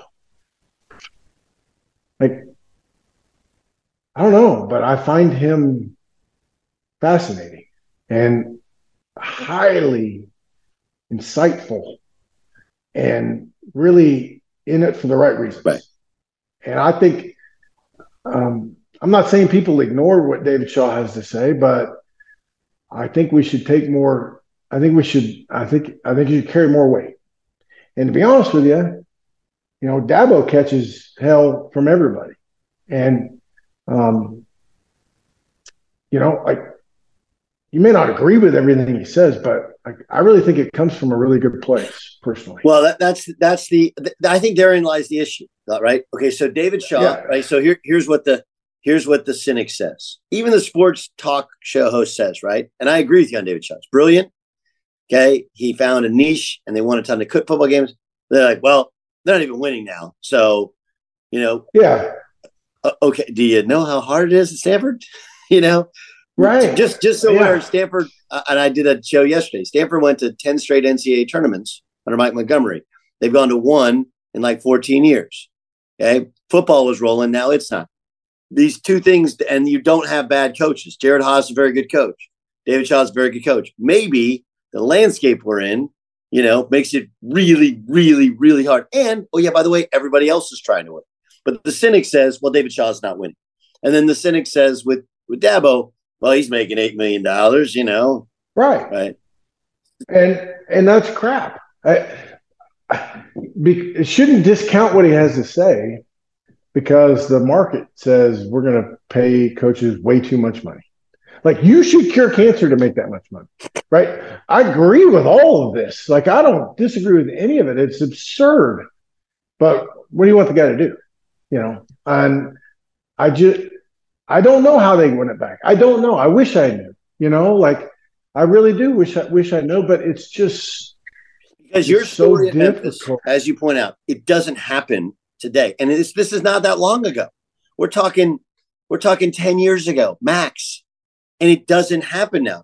If now it happens, you have a completely new team. That entire team leaves. You have a complete new team. Yes. And you're not recruiting high school kids. You're going off somebody else's roster. The whole thing has changed. And the kids aren't coming necessarily. Some are. They're not coming necessarily because of your school. They come on because your school provides them some NIL check, which. Right. We have de-emphasized the long-term game of the long-term gain of this whole thing, and re-emphasize short-term gain. And I think there's got to be a way to do both. There is, right? There's got to be a way to get guys to get theirs, right, while still moving this thing towards, whether you want to call it. Amateurism or whatever, I don't care, but towards an education, right? Like, I don't know, like for me personally, it's family, church, and education. Those three things I think are really important. That's just me. Okay. I think I wouldn't tell anybody else what they think, that they should make it more important in their life. That's something for me to do, but that's what I think we should focus on. And, if you're in a public institution, you don't get to focus on church. That's fine. Okay, that's up to you as an individual. I'm going to provide you the ways that you can develop in that way, and that's okay. I'm good with that. But these other two, family and school, like they're really important, and we're de-emphasizing. It's interesting because that's the whole reason the scholarship was provided was to try and even the playing field, right? So that more people from diverse backgrounds got an opportunity to get a college education, which previously only a select few would get. And those opportunities are greater and greater. And yet now you have people, I don't think all people, but you have a lot of people that, like you said, de-emphasize it. And they don't realize how it opens doors.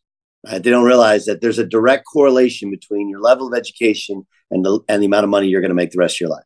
Period. Stop. 100%. No doubt.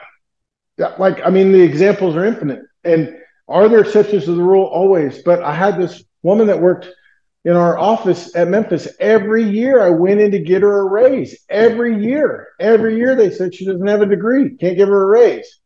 I'm like, well, that's stupid. She does an incredible job. She's awesome with everybody. She runs the whole thing. Doesn't matter. Well, it doesn't mean it's fair. It's just the way it is. Agreed. It doesn't mean that because I have a degree that I'm any smarter than the guy that doesn't. It just means I was willing to do work. Yes. Right? That's what that sheet of paper is. You'll do things you don't want to do. Okay. Well, okay, fine. And you know what? That's a great way of putting it. I think it's the reason that people generally like to hire athletes, is because they know whether they're the smartest or the best, they had to do a little bit something above what somebody else was willing to do. Yeah, that's right. I don't know. It's just, I see this beautiful thing, and there's a lot of it I don't understand. Full disclosure. I don't understand how in America you can tell somebody they can't turn professional. That doesn't make a lot of sense to me. I don't understand why I can't graduate from high school and decide I want to be a professional football player. I don't understand that. Now, the market may say I'm not good enough to do it, but I don't understand how we can tell them. Why can't we give kids a choice when they graduate? You can become a professional or you can be an amateur, and you can turn professional whenever you want. After your first year, after your second year, whatever you want. But you can go be an amateur because the NFL has got it good. Okay. They don't have to pay for the developmental league. Right. Like minor league baseball or like basketball's doing. We're doing it for them. Okay. Well, if they want to take 18-year-olds out of high school, let them take them and let them go develop them. Okay. But your choices are you can go be a pro or you can be an amateur. And I don't know. I know there's reasons that won't work, but not sure I understand them. Well, I think, the obvious is none of them ready to play. You have correct, right, and it's too expensive to develop them, and it's too hit or miss. Right, and ultimately that's the first problem. It's the reason why one of the reasons why no other countries really play football. It's expensive.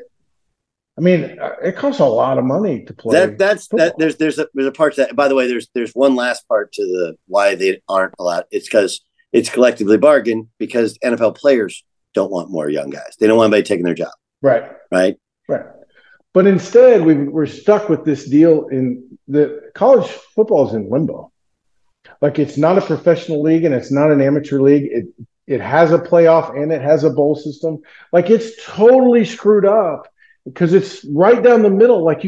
You can either have the bowl system or you can go have a playoff. Having both makes no sense. I want to ask you this because I've never asked anybody on the record, and I haven't preempted. I haven't told you about this.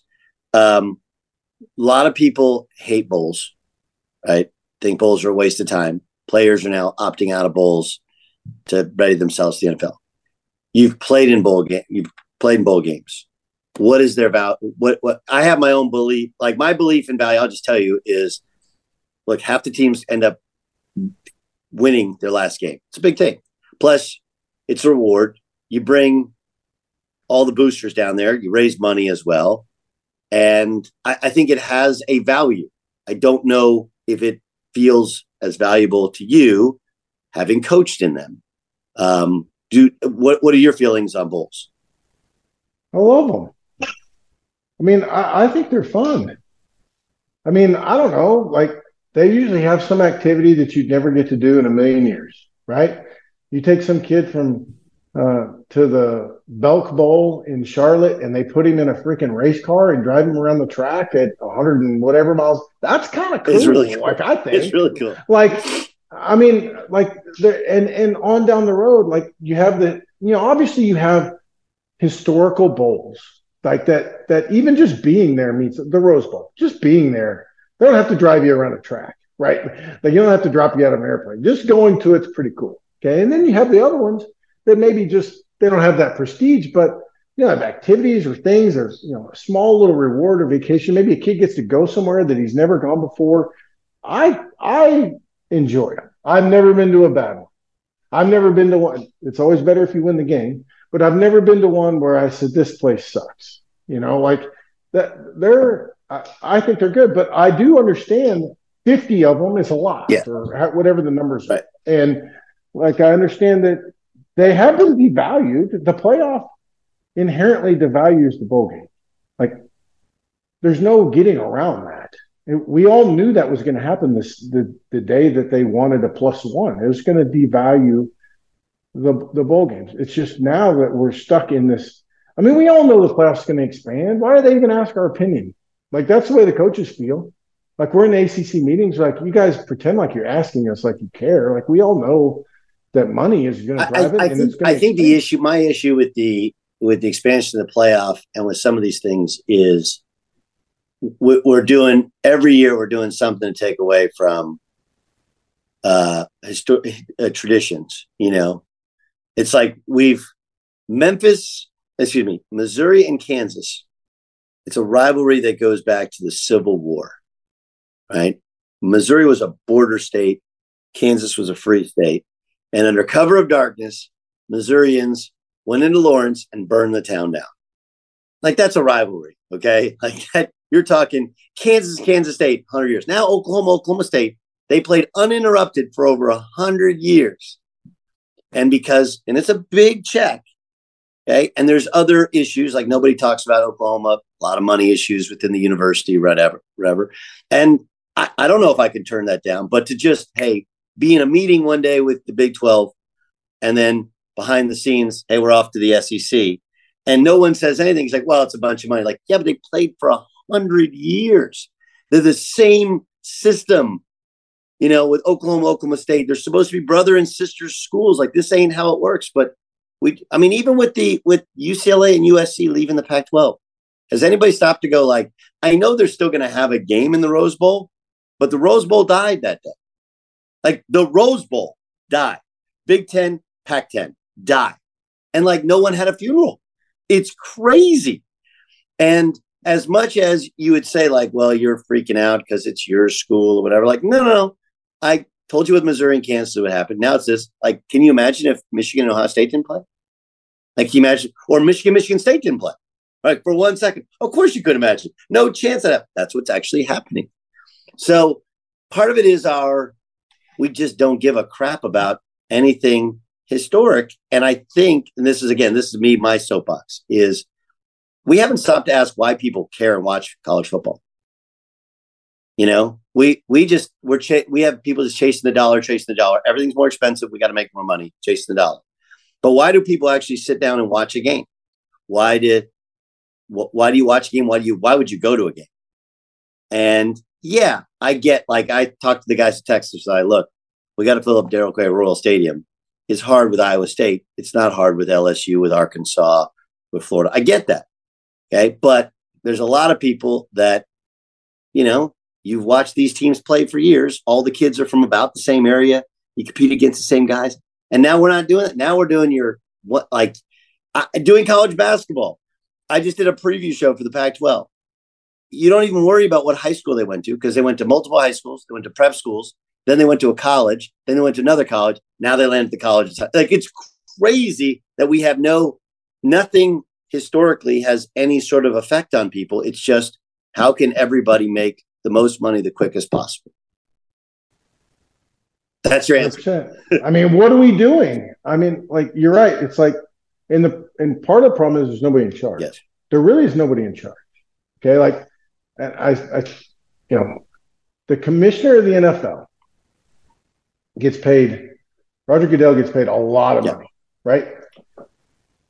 To basically make unpopular decisions, right? To tell people no. He gets booed every year at the draft. right? They just boo his brains, and he just takes it. And because he has to go make the unpopular decisions, he has to go tell people no, he has to go suspend people or whatever, all the things that go. But he runs the league, and he shoulders that. And there's nobody in college athletics or college football, at least, that wears that hat, right? The NCAA is incapable and outdated and hanging on for relevance. And there's nobody that can, they've been the punching bag for years, and I'm in favor of the collegiate model, but they've been the punching bag for years, but there's nobody in charge to wrap their arms around the whole thing and say, this is how we're going to do it. And so we just float from money grab to money grab, from idea to idea, to let them do this, to let them do that, to let them do that, with no consequences of like, what is this actually going to look like? And you're right. Nobody has ever stopped to say, why is this even popular in the first place? And then look, and I've been a defender of some of the amateurism model, but then they do stupid shit that where you're just like, huh? Like what? Well, you can't bring middle school kids on the campus because they're a recruitable student athlete. Like, do you think a kid in 8th grade is going to choose a school because when they were in 8th grade, they got to throw a football around on a football field? Like, what are we doing? Who gives a shit? Who cares? All right, so let's get back. You're taking Virginia Tech, and they told you got to keep Bud Foster, right? No, they didn't. They said you can make the choice. And I mean, I wanted to keep Bud. Like, it wasn't forced on me by any means, but also like there's a little bit of understanding. Like, okay, I mean, if you want your first act to be to let Bud Foster go, then you can go do that if you'd like, but you better stop people. And I didn't even view it like that. I viewed it as a positive. I viewed it as an opportunity to coach, with Bud, and like it was a benefit, as long as I felt like we could get along, like that's why I wanted to talk to him, is I felt like, as long as we didn't have to be exactly on the same page, but this couldn't be an issue, right? This couldn't be a divisive issue. As long as I felt like it was going to be a divisive issue, I thought it was a bonus. So you get there. Do the press conference. What was the place like in comparison to TCU? In comparison to what you thought it would be like? I had a beautiful indoor and a really nice, beautiful stadium in a beautiful part of the country. Yes. I mean, by far, of course, I'm a Flatlander, but by far the most beautiful place I've ever lived. It's Stillwater with like hills and trees, and because the middle of nowhere. The campus is immaculate, right? Yes, and it all looks the same. Yeah. And when it snows, it's a blast. It snows twice a year, and there's hills everywhere. People are sledding all over the place. I mean, it doesn't get hot. Like, the climate is incredible. Like it's just it's a really neat place. But we were behind facilities wise, and we were behind staffing. Pretty dramatic. Why? Like, Saban has this incredible staff, right? And that's like the model for everybody. Again, outsider looking at, why do you need the numbers, the volume of staffers? What is that? How does that benefit it? Yeah, well, I mean, I've never been one that's wanted quite what they've got. I don't know how you keep track of it all, but there's an element to basically people that can handle recruiting. That's both handling prospects on campus. You think about a big game, you got 150 kids on campus with their families. I mean, it takes a big staff to handle that sort of stuff. The other part of it is disseminating information. You have the transfer. You basically have free agency and high school evaluation. So you have two arms. It's like the NFL. You have two arms of the scouting department now that you need to evaluate, not exactly twice as many kids, but at least a lot more with the portal and the high school deal. And the other part of the high school evaluation is it, before the internet, it was basically regional. But now you recruit a kid from anywhere. You can access his film. You can talk to him. Like, I'm not saying you should recruit kids all over the country, but you can certainly evaluate and see kids from all over. So it takes a lot of people to disseminate that information. And then, with what Nick's got, or Coach Saban's got on the coaching side of off the field, I mean, he's basically got a whole nother department there that scouts ahead of time, that works on the future opponents, that, does a tremendous amount of work. So what did you have to for add? The coaches ahead of What did you have to add that you didn't have when you got? Well, we had 2 recruiting people. And then, like, my whole deal was, let's slowly add these pieces, but it became pretty apparent after I was there for the first couple of years that we needed to we had to fight the front on two fronts. We had to fight the facilities front and the staffing front. It wasn't like we just had to do one or the other. Well, we started off with the facility piece and tried to slowly add the staffing piece. And then my last couple of years there, we were really trying to rapidly grow the staffing piece. What was wrong with facilities? Well, they're just outdated. They were redoing the lobby. But in our time there, we redid the team room. We redid the position meeting rooms. We redid the weight room. Next they'll do the locker room. We redid the players' lounge. I mean, all of those things needed to be done. As soon as we got there, we got a brand new dorm that we needed that was severely outdated. So you get there, what's the team like? Team was awesome. I tell you what it was in a nutshell. We had a lot of really good older players. The younger players on our team were not very talented and mostly of low character. But the older players were studs. I mean, talented, hardworking, high character. I mean, they were really awesome. But the last couple classes were not very good. So you walk in the door, okay, and now remember the first time around, you want to do everything just like Gary did it at TCU, and you want to do it yourself. And I got it, and you guys just follow my lead. I got it. Second time around, how were you? Oh, similar, probably.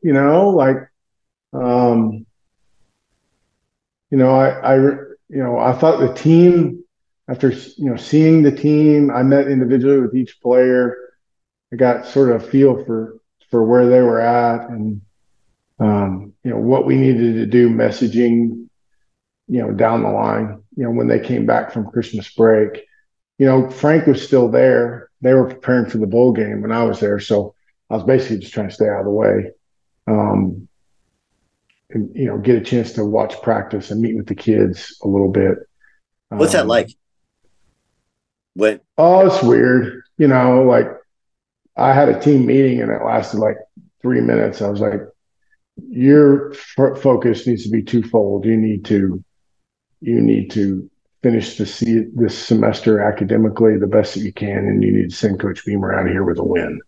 Those are the two things you need. Like, don't worry about the new head coach. Like, you need to go get those things done. We'll meet individually, and then you'll go home over break. And then when we come back, you need to be ready to work, basically. So it was cool to get to watch a little bit of practice and that sort of stuff. It was miserable to watch the Memphis team play in the bowl game. That was where my heart was still, with those guys. And that was an excruciating experience watching that. But,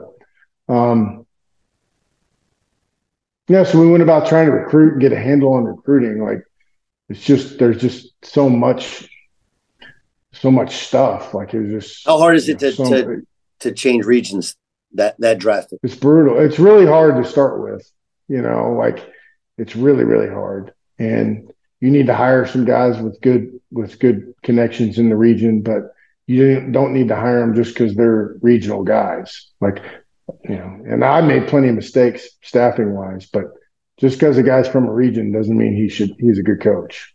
And, but it's hard to get your handle on it because none of the guys are currently recruiting. It's one thing, and it happened to me really twice. Like when I went to Memphis, I didn't know any of the guys because there weren't any kids from Texas there. When I went to Virginia Tech, there were no kids from Mississippi, Alabama, that sort of stuff. What surprised me was Virginia Tech was a little bit closer to a northern school than I thought. Like, I don't know if that makes sense, but like in my mind, it was, I know this is like oversimplifying things, but it was a southern school.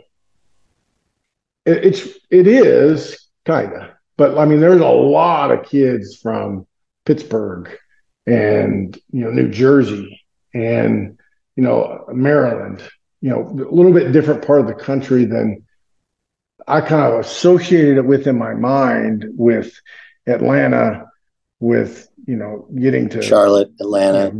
Yes. Like that was kind of my association with it. And it's really in a good location in that you can do both. Right. It's kind of in the middle, but it was different than I had. Oklahoma to it where it's not the South. It's not the North. Yeah. It's not the Midwest. It's kind of in between. Yeah. Your first game you beat Liberty, which was, and for now, Liberty's not what it is now, but they're like 30 minutes away. Lane Stadium. I've been there for Enter Sandman. Your first time, a little different walking out, but you're the guy who replaces Frank Beamer. You're the first coach outside of Frank Beamer to be on that sideline. What do you remember? What was that like? Well, it was really cool. I mean, they got a great fan base. A fan base that understands football, a fan base that's supportive, a fan base that shows up to the game. Some teams' fans show up to the game to be entertained, right? Okay, show me something. All right, now that's all right. These people show up to say, how can we help you win, right? Like they're there to actively participate in the football game, and it's really cool. And that was awesome.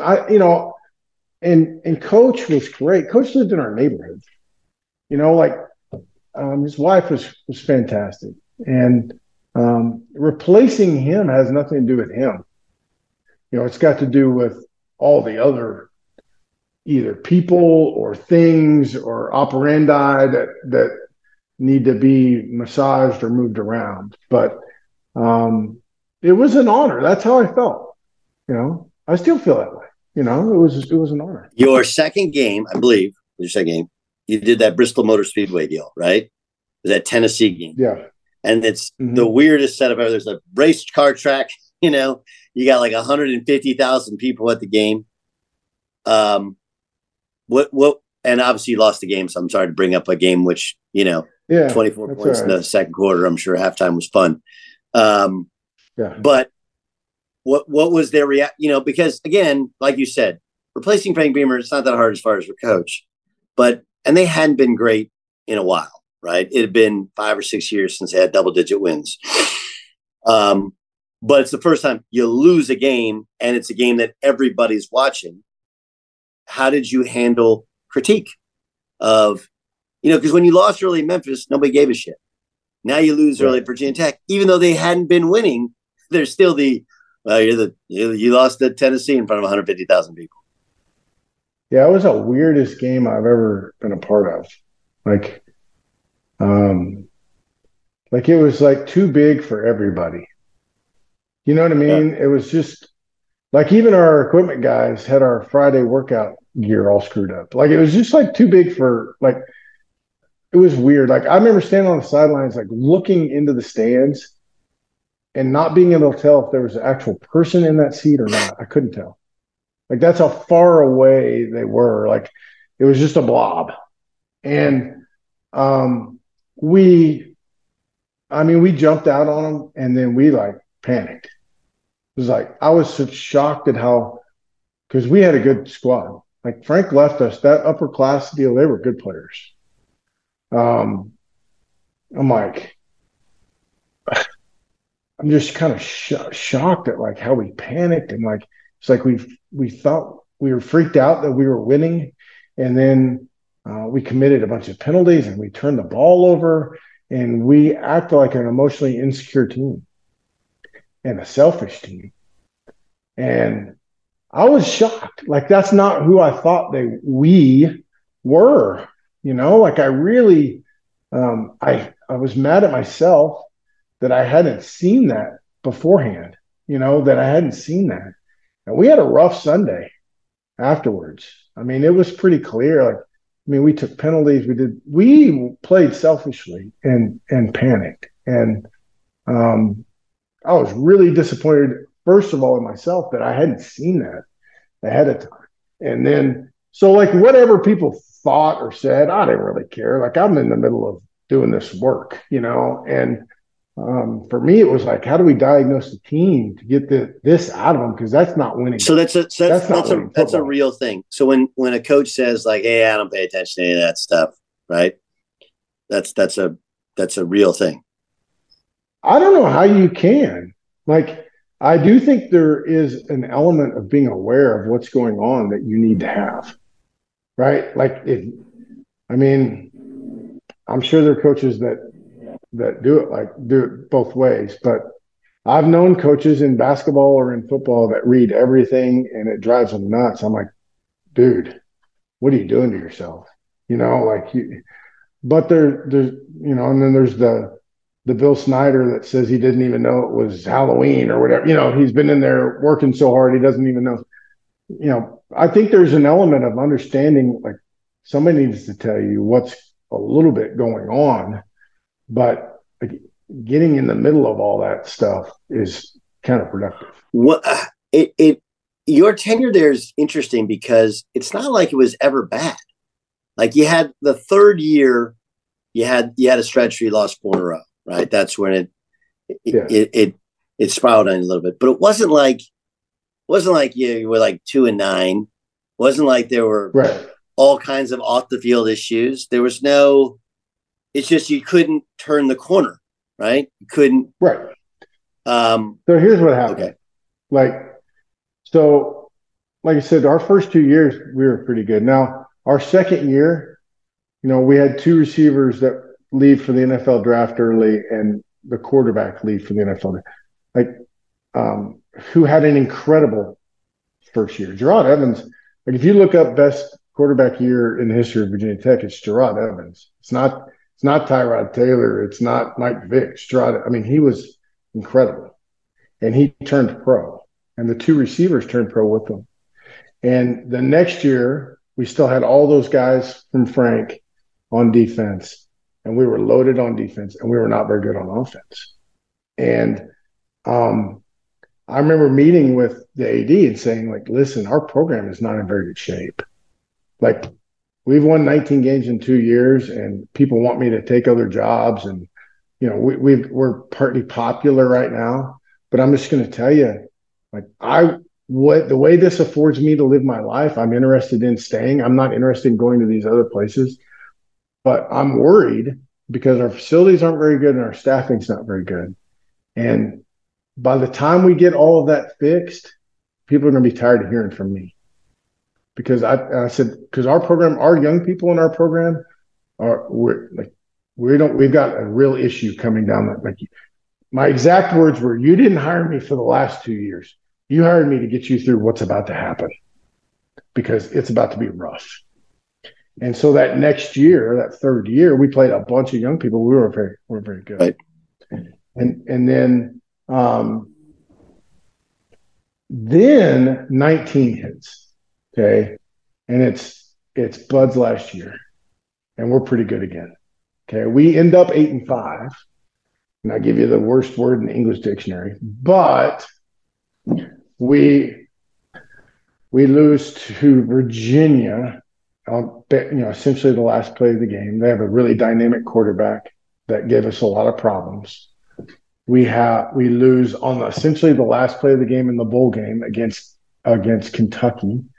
They hold the ball for 8.5 minutes in the fourth quarter to score on essentially the last play of the game to beat us in Bud Foster's final game with a receiver playing quarterback. But we are better. Hendon Hooker is playing quarterback. Okay, like we benched the guy that started. We put Hendon in, and Hendon is the savior of the football team.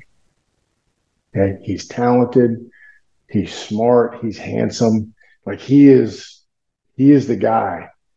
Okay, and then COVID hits, and it was like we had everybody coming back. Our program was now in good shape. Okay, I turned, Baylor wants to talk, which I made mistakes with all that, but I've made more than my share of mistakes going around. But like we're starting to get facilities built, we're starting to get staff built. We have the entire football team back, and I'm fired up. And then COVID, and it just we couldn't, we couldn't handle it. I don't know if anybody's built to handle that thing. It's just. Well, like from a university standpoint, I'm not saying that we failed anybody. Like nobody died, but it wasn't set up to succeed. And we had very little help. And our medical people were incredible. They worked their fingers to the bone during that deal. But some of our players that we loved and cherished, and like some of their attitudes changed. Things were happening across the country, and some of their demeanor and attitude towards what we were doing changed. And then we struggled a little bit, and we played some games, quite honestly, Doug, that we shouldn't have played. I mean, we trotted teams out there that had no business. Like we were too thin COVID-wise. By the first of the year, it was like we got to find a way to play. By the end of the year, if somebody had the sniffles, people are canceling games, right? Like they were just trying to get through the season, but not us. We soldiered on, and it hurt us. Like they're going to keep score, and those games are going to count. So you better not take the field unless you're fully ready. And we took the field when we shouldn't have. Okay, if you could do it, you mentioned the mistakes. What's the mistake you wish you had back? Oh, I made a lot of staffing mistakes. I really did. I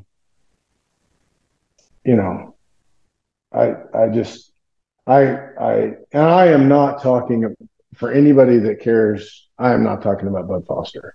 Okay. Like that's the last thing that I'm talking about. But there was a lot of things I could have done to help us recruiting that I didn't do until it was too late. That would have really, really helped us out, that I sat on or didn't make decisions on, or just, for whatever reason was afraid to make those decisions because of other pressures that I either real or manufactured that I should have just done it, What's it like to get let go? Oh, it's no fun. Like, but you know how it is too. Like, at least for me, like I still have this romantic view of my home and my wife and my 3 girls, and that I'm this like protector of them, and that's the part that, I mean, it sucks, but you probably go through all the emotions of being angry and whatever. And, for me, I've used this time to think about what I did wrong, like I could have handled the media in a better way. You know what I mean? I could have let people see who I really was. I should have had somebody there that Why didn't you? Actually, why didn't you? I don't know. I became pretty reserved and extremely neutral. And a little bit shut off. Part of it was my own fault. Like there's some people I really didn't like, and that's on me. That's not on them. That's on me. And but how would you handle it differently? Would you tell them? Would you make sure they weren't around the program? Yeah, I think I think there's a couple things. There's leadership up the chain of command that I should have done a better job of, managing up is hard. They don't teach you how to manage up. I know. I think you learn how to manage down as a coach really well. Managing up is not something that takes a while to figure out. And it's time consuming and energy draining. And, I got to the point where I didn't want to do it. And you can do that. You just got to win a lot of games. No doubt. And I got tired. There were some changes on the staff, above us that, in my opinion, hurt us. And without getting all the way into it, there were some relationships there that were counterproductive. I don't know how I could have changed those. I'm interested in being aligned with people with similar values that I have. And if they don't have it, it's kind of hard for me. But I should have done a better job externally, no question. And, I'm not one that's ever wanted to tell people what I was doing or whatever, but we should have had somebody there to tell the story a little better. See, and this is like, if I could have grabbed you then, and told you all this stuff, it's like the reason coaches do this all the time. They get into a spot where they're not comfortable, whether it's location or where their program is, whatever. And they kind of become, they don't want to offend anybody. They don't, but one of the reasons for your rise, and the reason you're only good in coaching if you have a great personality. None of these guys are any good. It's just getting to it. It's the same thing. Honestly, it's the same thing. There's a friend of mine, Dave Revson, works for the Big Ten Network. We used to have this guy who worked with us at ESPN, and we used to mess with him and say, hey, man, you got a hell of a personality. You should bring it out on television every now and again, right? Right? Like guys in television, they get on television, and then they become some caricature of what they really were. We're like, dude, you got the job not because you're on air tape. You got the job because you sat in a room and they're like, I like this guy. I want to hire this guy. The reason that you're in football is because you can hang out around a bunch of football. Yes, you know more than other people, but you get it because your personality. We're all in the people business. And it's interesting that a lot of coaches that maybe they don't trust their surroundings or they're afraid of their words being parsed. But until they get to that Spurrier level, right, where you can say whatever the hell you want, whenever the hell you want, because you won so much football games, whatever. It's hard to let people in, but if you let people in and they feel like they know your dog's name, your kids, and what makes you tick, and Murray State, and all this other stuff, that you become a more tangible person. That it's harder to care about not converting a 3rd and 2. You know what I mean? When you know somebody, right? Yeah, I know, and it totally. And the more it went, the more withdrawn I really became. And it wasn't because I didn't like people, it was just like you become so concerned with everything that you do say. Yeah. Like, how is this going to be hard. Like you're so measured on that you're really going your whole year and not saying anything. And it's like those guys would come up to me and they'd be like, man, at the ACC meetings, when you sit down with all of us, you're so relaxed and fun to be around. I'm like, I don't know if they said fun, but you're relaxed and you're kind of yourself and you're not like that the rest of the time. And I'm like, well, yeah, I know, guys, but it's like it was just hard for me to take that leap. If I ever do it again or I do it again, I'm not going to worry about it.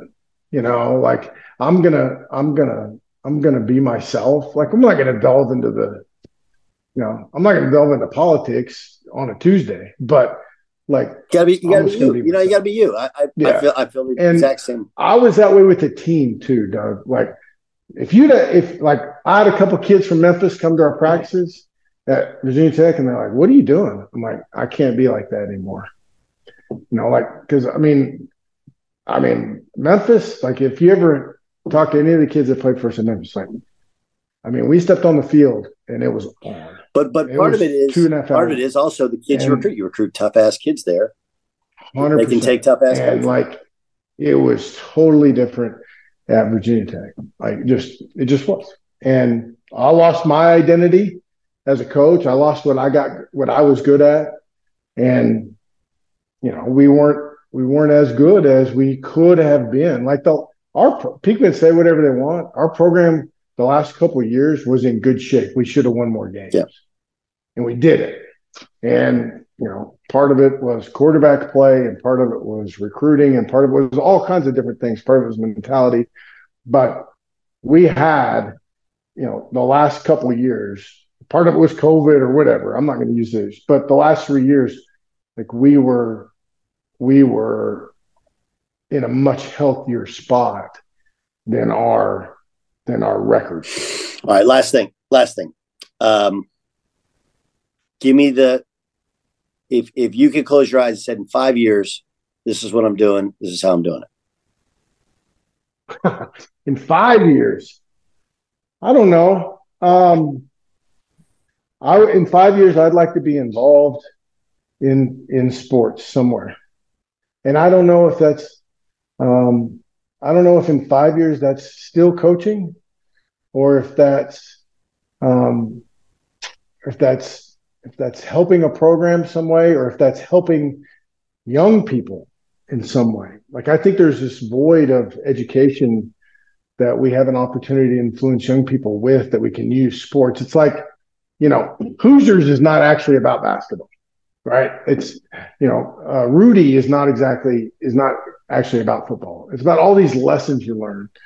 And so, I hope that I'm finding a way, either as a coach or as a mentor or a teacher or whatever the label is, to help some group of young people understand and value the things that I think through 46 years are actually important. Not that Twitter tells you are important, but that I think are actually important. And hopefully you see that those things eventually are important. Okay, but you don't seem like you're dying to get back in coaching. I guarantee when you lost your job, there's plenty of people have reached out. Hey, do you want to run my offense? Hey, do you want to work with my quarterback? Yeah. Why take this time to step away? Man, it's been, first of all, I also emotionally wasn't ready. Like, I mean, I'm not really like a sweet and cuddly guy, but I'm just being honest. Like, emotionally, I was not ready to get back in. I had some conversations with people, and they were ready to move on some head coaching jobs, and I just told them, I said, I can't be ready to do that next week.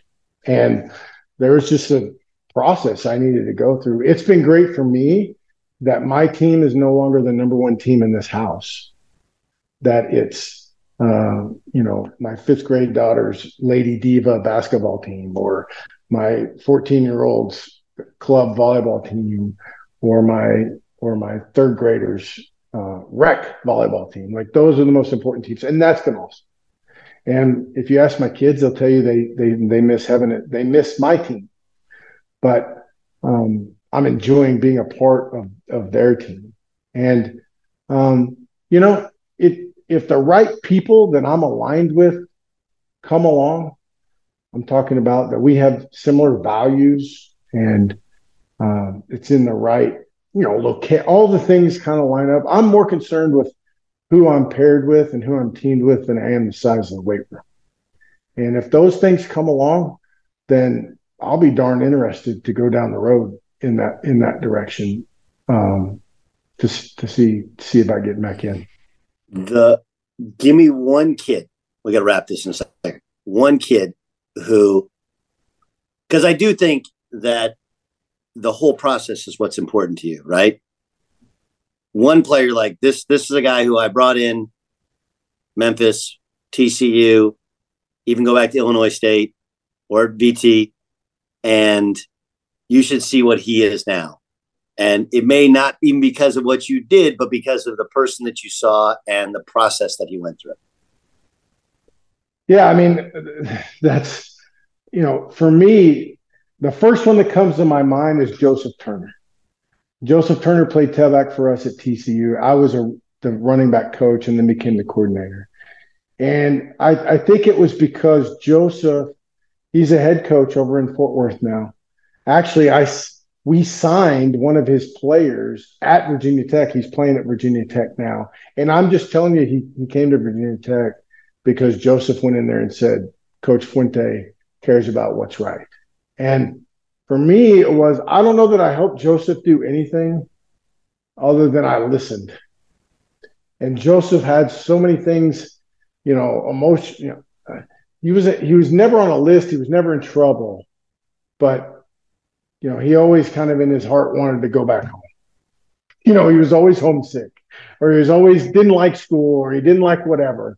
And he's coaching other young people now, right? Like he's got somebody in his office right now saying, I want to quit, or I want to go home, or this is too hard, or this stinks, or my mom's not doing well, or whatever it is. And I hope that there's 1 second of that interaction that he thinks of all those conversations that we had, that help him with the next generation of kids that struggle with whatever it is that's out there. If Hendon wins the Heisman Trophy, what will you feel emotionally? I'll be happy for him. There's not a better family out there. His mama, his daddy, brother, his sister. Hendon's a good kid. Well, I'm telling you. And he is talented. And it was never about that. There were some things that happened in his time there that I think he's, or I hope that he's gotten evened out and feels good about. And Josh Heupel deserves a tremendous amount of credit for what he's done. It's kind of an interesting deal. I was thinking about this, is Josh Heupel wins the national championship as a transfer quarterback. Yeah. But John Blake had been there and recruited some really good players. Yeah. And then Stoops, after 2 years, wins national. Heupel has got a transfer quarterback, but the previous coach had recruited some good players. Yeah. And now here, is it going to repeat itself? It looks like it might, because there's no slowing them down right now. But that's a long way of me saying I would be thrilled for him and his family. And I'm happy that he's found the balance and what it is that he's looking for, and ultimately having great success. If people ask how you are, right, and and like you said, there's different stages of it. How would you characterize if you were being honest with people, and you walk into a football guy, you're at a volleyball game and you see, one of the TCU or SMU coaches, they got a daughter that's in volleyball, and they go, "Hey man, how you doing? What's your honest answer?" Yeah, I'm great. And I'm excited about whatever comes next. I don't really know what it's going to be, right? It'll be something, but it doesn't have to be anything, which is kind of cool. But I'm really happy, right? My kids are really important to me, and they have sacrificed a lot because of my profession. They've got to do some cool things too, but they've sacrificed a lot. And for me to be a part of it and is pretty rewarding for me. And we'll see how it goes, and we'll adapt and adjust with whatever happens in the future. But I'm awesome. I cannot tell you how much I appreciate all this time and the insight that so few will ever provide. And I would tell you that when you get that opportunity again, if you just it'll help. No, that's the whole thing, right? It's finding a place. It's no different in my job, right? Finding a place where you can be yourself. And like you said, the alignment with people who are aligned, think the way you think, that's the whole deal. But there's no doubt in my mind that that's one of the elements that was probably missing at times at Virginia Tech, because this is who you are. And, that's what wins. People is what wins. Anyway, I really appreciate it. I'm going to hit you up when I get to Dallas, and we'll break bread in person. Awesome. Please do. I appreciate you asking. It's my pleasure. And if you come to Dallas and don't hit me up, I'll be pissed. I will make sure, because it's your town, so that means you buy the meal. That's the way it works. That sounds good. Thanks, Justin. All right. See you, appreciate you, Coach. Yep. I know that was a lot, but man, I can't thank Coach Fuente enough. And we're not like boys. We just become friends, and I think some of the things in life and coaching and sports we're aligned on. And, it's one of those people you meet along your path, and I like and I respect him. Now, of course, I call him a friend, really like and respect him. And I think you do too. I wonder when he'll and where he'll be on the sideline, but I'm glad he's found balance and found time with his kids during his at least year away from coaching. So my thanks to Justin Fuente. Reminder, the Doug Gottlieb Show is daily 3 to 5 Eastern. There's the In the Bonus podcast, which is unfiltered 1 hour of sports talk that drops every day for the third hour. That's between 5 and 6, but you can always pick it up on your iHeartRadio app or foxsportsradio.com or wherever you download this podcast. A little more hoops on your way coming, but if you like it, make sure you tweet it out, put it out on Facebook, on Instagram, whatever. Be sure to review it, subscribe, rate, review, download it. Just make it part of your day. My thanks to you for listening. My thanks to Coach Fuente for joining me. That was really good. 3 parts. You learn a lot about a man, a lot about college football, and about how things actually happened, even if they're not reported fully and how they happened, right? It was fascinating stuff. Thanks for listening. I'm Doug Gottlieb. This is All Ball.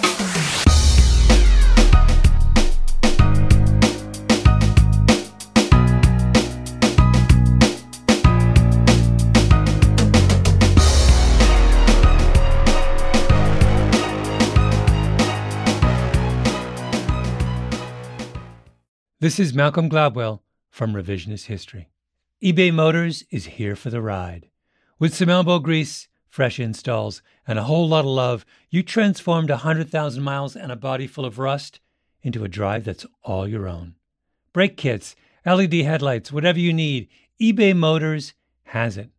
And with eBay Guaranteed Fit, it's guaranteed to fit your ride the first time, every time, or your money back. Plus, at these prices, you're burning rubber, not cash. Keep your ride or die alive at ebaymotors.com. Eligible items only. Exclusions apply. Thank you for traveling with Amex Platinum. To your right, you'll see oceanside relaxation at a fine hotel and resort property. When booked through Amex Travel, you can enjoy complimentary breakfast for 2 and 4 p.m. late checkout. That's the powerful backing of American Express. Terms apply. Learn more at americanexpress.com/withAmex.